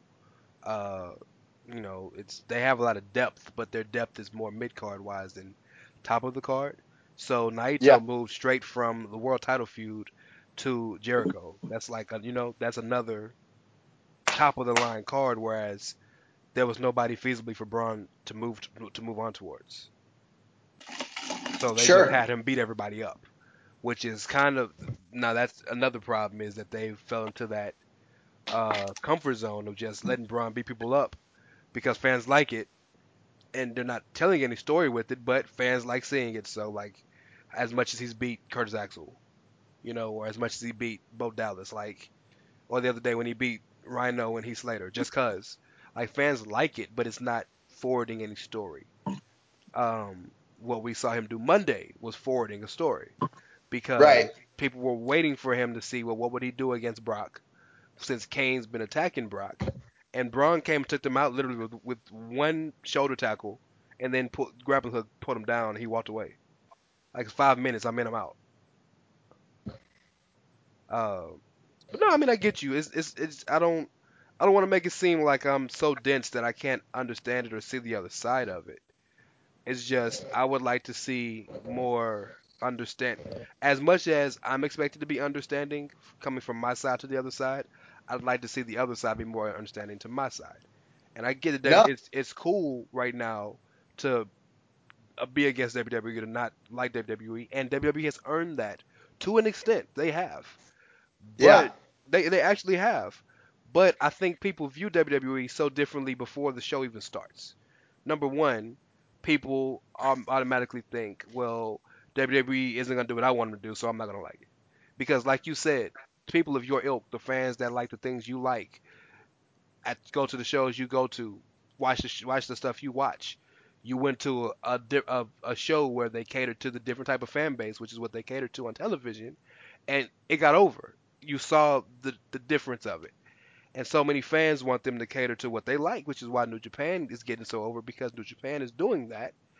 So automatically before they even turn the show on, they're already jaded. Caleb does it. Me and Caleb have the argument all the time. before the show even starts, Caleb's like, "Oh well, it's this and it's that." Well, damn, watch the show first. The one thing that I will say with this is whether you stand on the side where you're like, I don't think there was very many fans who were sitting on the side of Okada being like, I think Okada should win, or you know what I mean. I think I think you're absolutely right. I don't think, like you had said, anyone was like, yeah, Okada's the right guy to go over. But personally, like I was thinking, I wouldn't mind either way. Right. I think universally, like, Naito is loved by almost everybody, Yeah. and so that's what kind of created a compelling story there. But at the end of the day, whether you're on the side where you're like me and you're like, hey, I see what's probably going to happen, I see they're going to probably put Okada over, which was the minority, or those who are like, hey, this is Naito's time, it's been his year, he deserves it, and it's time for him to have this moment. Either way, I think ultimately, if you just give a little bit of leeway to New Japan, you'll see, hey, and if they don't pay it off the right way, I'll be the first one to criticize the crap out of them and be like, yo, this was a bad call, disappointment of the year. But I believe, based on their track record and based on what they've done in the past, I do think that this is going to be something that will ultimately pay off and benefit both guys in their careers and storyline, and be something where we get more compelling matches and more compelling stuff to talk about and watch. You know what I mean? I'm looking forward to that. I really hope they do. I just know he'll never have. I mean, you even agree with me. He'll never have that moment ever again. And So who knows? Maybe he will. I hope he does because he deserves it. Omega deserves it. There was nobody hotter in the world. Omega, I'd argue Omega was hotter last year than Naito is now, and I say that because a lot of the Western world knew New Japan, paid attention to some of the stuff they did, but it was that Omega build and that match that made people But you really know be like, what? "Oh shit, oh New Japan is the shit." Not with Japanese fans, he wasn't. But I thought With Kenny was Jap over because he speaks Japanese fluently. Right. No, I'm not saying he's not their guy. He's seen as their guy. But last year, going into that title match, if you look at the house they drew and all that, there's a reason for it. It was one of the lowest that they'd drawn in like 3 or 4 years. Omega was not seen as someone who was capable of actually beating Okada by the Japanese fans. They firmly had faith in Okada. That match actually made Kenny a bigger star, so that later on in the year, it was believable that he could beat him, and actually made him. If he had beat him, I don't think the fans would be reacting to Kenny the way they are right now. For sure they wouldn't be, because they didn't believe in Kenny. Kenny was a comedy act, and he was a cheater the whole year prior to that. That was his first like actual fair one-on-one like big match that he had up to that point. He cheated the whole year. He was a heel. Yeah, That match made him. And if he beat him, in our now to the Western fans, we have a different perspective. We see Kenny differently than the Japanese fans. They did yeah, not see him that way. sure. I Now, understand that. now with Naito, if Naito had won, it would be an Ultimate Warrior beating Hogan moment. Okay. But they took it away because they didn't want to pay it off that night. They're going to pay it off either in Osaka Joe Hall, or they're going to pay it off in Sumo Hall, one or the other. They're going to pay it off. And here's the thing: those are his towns. So He's could it? So are you basically are you? So can I'm what I'm deducing is that is the total like I know for WWE WrestleMania is the be all end all. Everything is built around that, and you have big moments all through the year, sure, but everything is built toward the the that's the granddaddy of them all, and this is where superstars are made, and so on and so forth. Is it that in New Japan, where the Tokyo Dome is the biggest show, it's not the be all end all of the company? Is that what you're telling me? Oh no, it is. Here's what I'm saying: Excuse me. the Ace will not lose at the Tokyo Dome unless he's losing to an Ace, pretty much. Got you. But the Ace can lose at SummerSlam or at Survivor Series, which is basically what those other two shows are going to be. Yeah. And the thing is, those towns are Naito's towns. They're not Okada's towns. Okay. Okay. I got you. I mean, and I don't want to. We've really talked about this enough. I just want to finish with this. My issue isn't that Naoto didn't win the belt. He'll win the belt. You know, he's gonna win multiple more championships, I'm sure. My issue is that there was a guy who was the hottest in the company and deserved to have a moment that he didn't get. No different than if Daniel Bryan didn't win it. If Daniel Bryan didn't get the world title at WrestleMania 30, the company was the dumbest company. They'd be the dumbest people in the history of the world. That was his moment. Nobody could take that away from him, and I felt like that was Naito's moment, belt or not. Like it could have been for not for the belt as long as it was his moment. Uh, but I'm looking forward to see him possibly getting it later. And my issue with that match was those freaking pants. Screw the pants, man. Yes, the pants, man. Well, guys, we had a fucking marathon. That's what we just had. Well, shit. Wrestle Kingdom was 6 hours. That was a marathon, so I figured Yeah, we it's just went apropos. triple Broadway, brother. um, hey Josh, you're on Keeping It Strong style, right?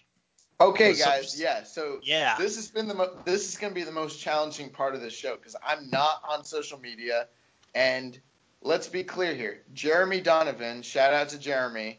He's my co-host on Keeping It Strong Style. He is he's the person that puts everything together.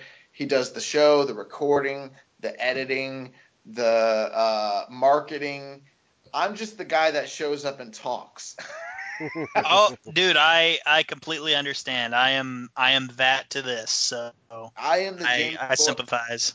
I am James Boyd to Jeremy's Rich Latta, essentially. I'm just the talent. Well, no, So- hold on. Nobody in Social Suplex is more just a talent than Carl. Yes! Carl doesn't even have a Facebook. Carl does nothing but show up for the show, and I'm not burying him because that's legitimately one of my best friends in the world. But Carl shows up, does his job, and then you'll hear from him next week. But here's a couple things that I would like to put over. I'm going to read the text that Jeremy sent me so he could remind me what we needed to do. So you can follow us at KI Strong Style on Twitter. We have a new show every Tuesday. You can subscribe to us on the Social Suplex Network. We are currently running a contest. You guys should have done a better job actually promoting this on your show. But the Social Suplex Network is running a contest right now where if you will go on to any of our different means of listening to us, whether it's on Stitcher, iTunes, Podbean, where else can you find us? Pretty much everywhere. Anywhere Pretty much, yeah. anywhere. Just search Social Suplex Podcast Network. Social Suplex Podcast Network. If you will go on and leave us a review, leave us the way that Jeremy likes to say it, that 5-star Dave Meltzer review. And then if you will email Jeremy, actually, I don't know where you can email Jeremy. Where can they email you guys? Email Jeremy at socialsuplex.com, or you can email the pod at the SMC podcast at gmail.com.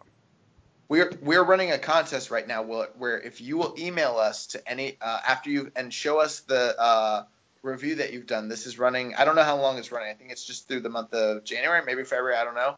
We're going to do a drawing, and if you get chosen, we will buy you any pro wrestling T-shirt that you want on the WWE shop, on ProWrestlingTees.com, whatever you want. Leave us that review, and you will be put in the drawings for that. And it will help us to get more views and uplinks and loads or whatever it is that people, however it helps us. I don't know. We're trying to get over. And then next Tuesday, we are dropping our the first annual Keeping It Strong Style 2017 year-end awards show. So be sure to check that out. We're also going to be giving you the latest coverage following New Year's Dash, going into the Fantastica Mania shows, and then going into the Road to New Beginning shows, and then the New Beginning in Sapporo and the New Beginning in wherever that is. We're going to be covering all the New Japan and the hottest takes and all the strong style action that you can handle, okay?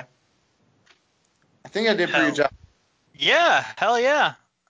I think I Yeah. know exactly where to find you and all that. Rance, what's your Twitter, sir? At It's Ray Cash, REY as in Mysterio, CASH as in dollars. Follow the pod at the SMC Podcast. Hey, Follow Rance, Carl at. Yeah. Oh, sorry. Go ahead. Where do I Sorry, yeah. follow Carl at? Follow Carl at Kervin SMC, Kervin. Hey, do we have a? Is there like a podcast on the Social Suplex Podcast Network? Again, type that into your podcast search bars. Anyway, is there a podcast on that network that's based out of the UK? No, Oh yeah, not at all. the Rick and Clive show, right? Yes, Ricky and Clive. Yeah.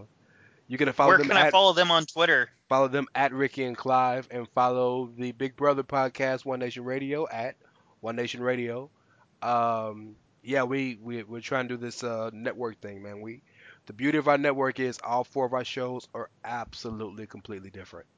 So And if yeah, you to my show, we like to affectionately refer to it as Two Nation Radio. It's really good. yeah, that would make sense. Or whatever the number two is in Japanese.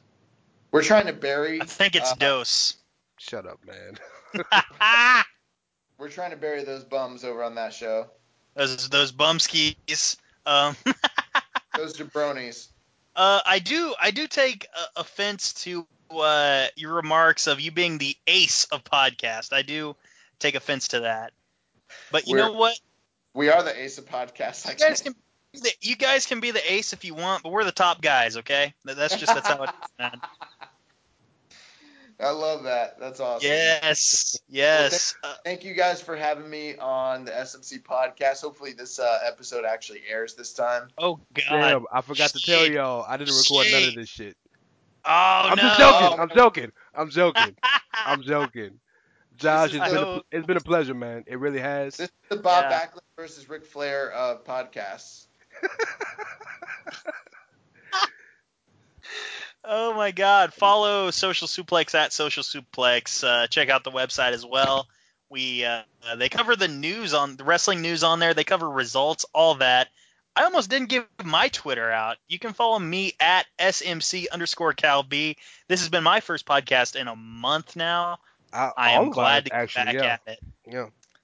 But Isn't I it mean, weird? Isn't it weird that like Caleb has the most like radio voice of everyone on like Social Suplex? It's crazy. Yes. yeah, and I'm Small just town some Oklahoma kid. fucking yeah, The some Okie.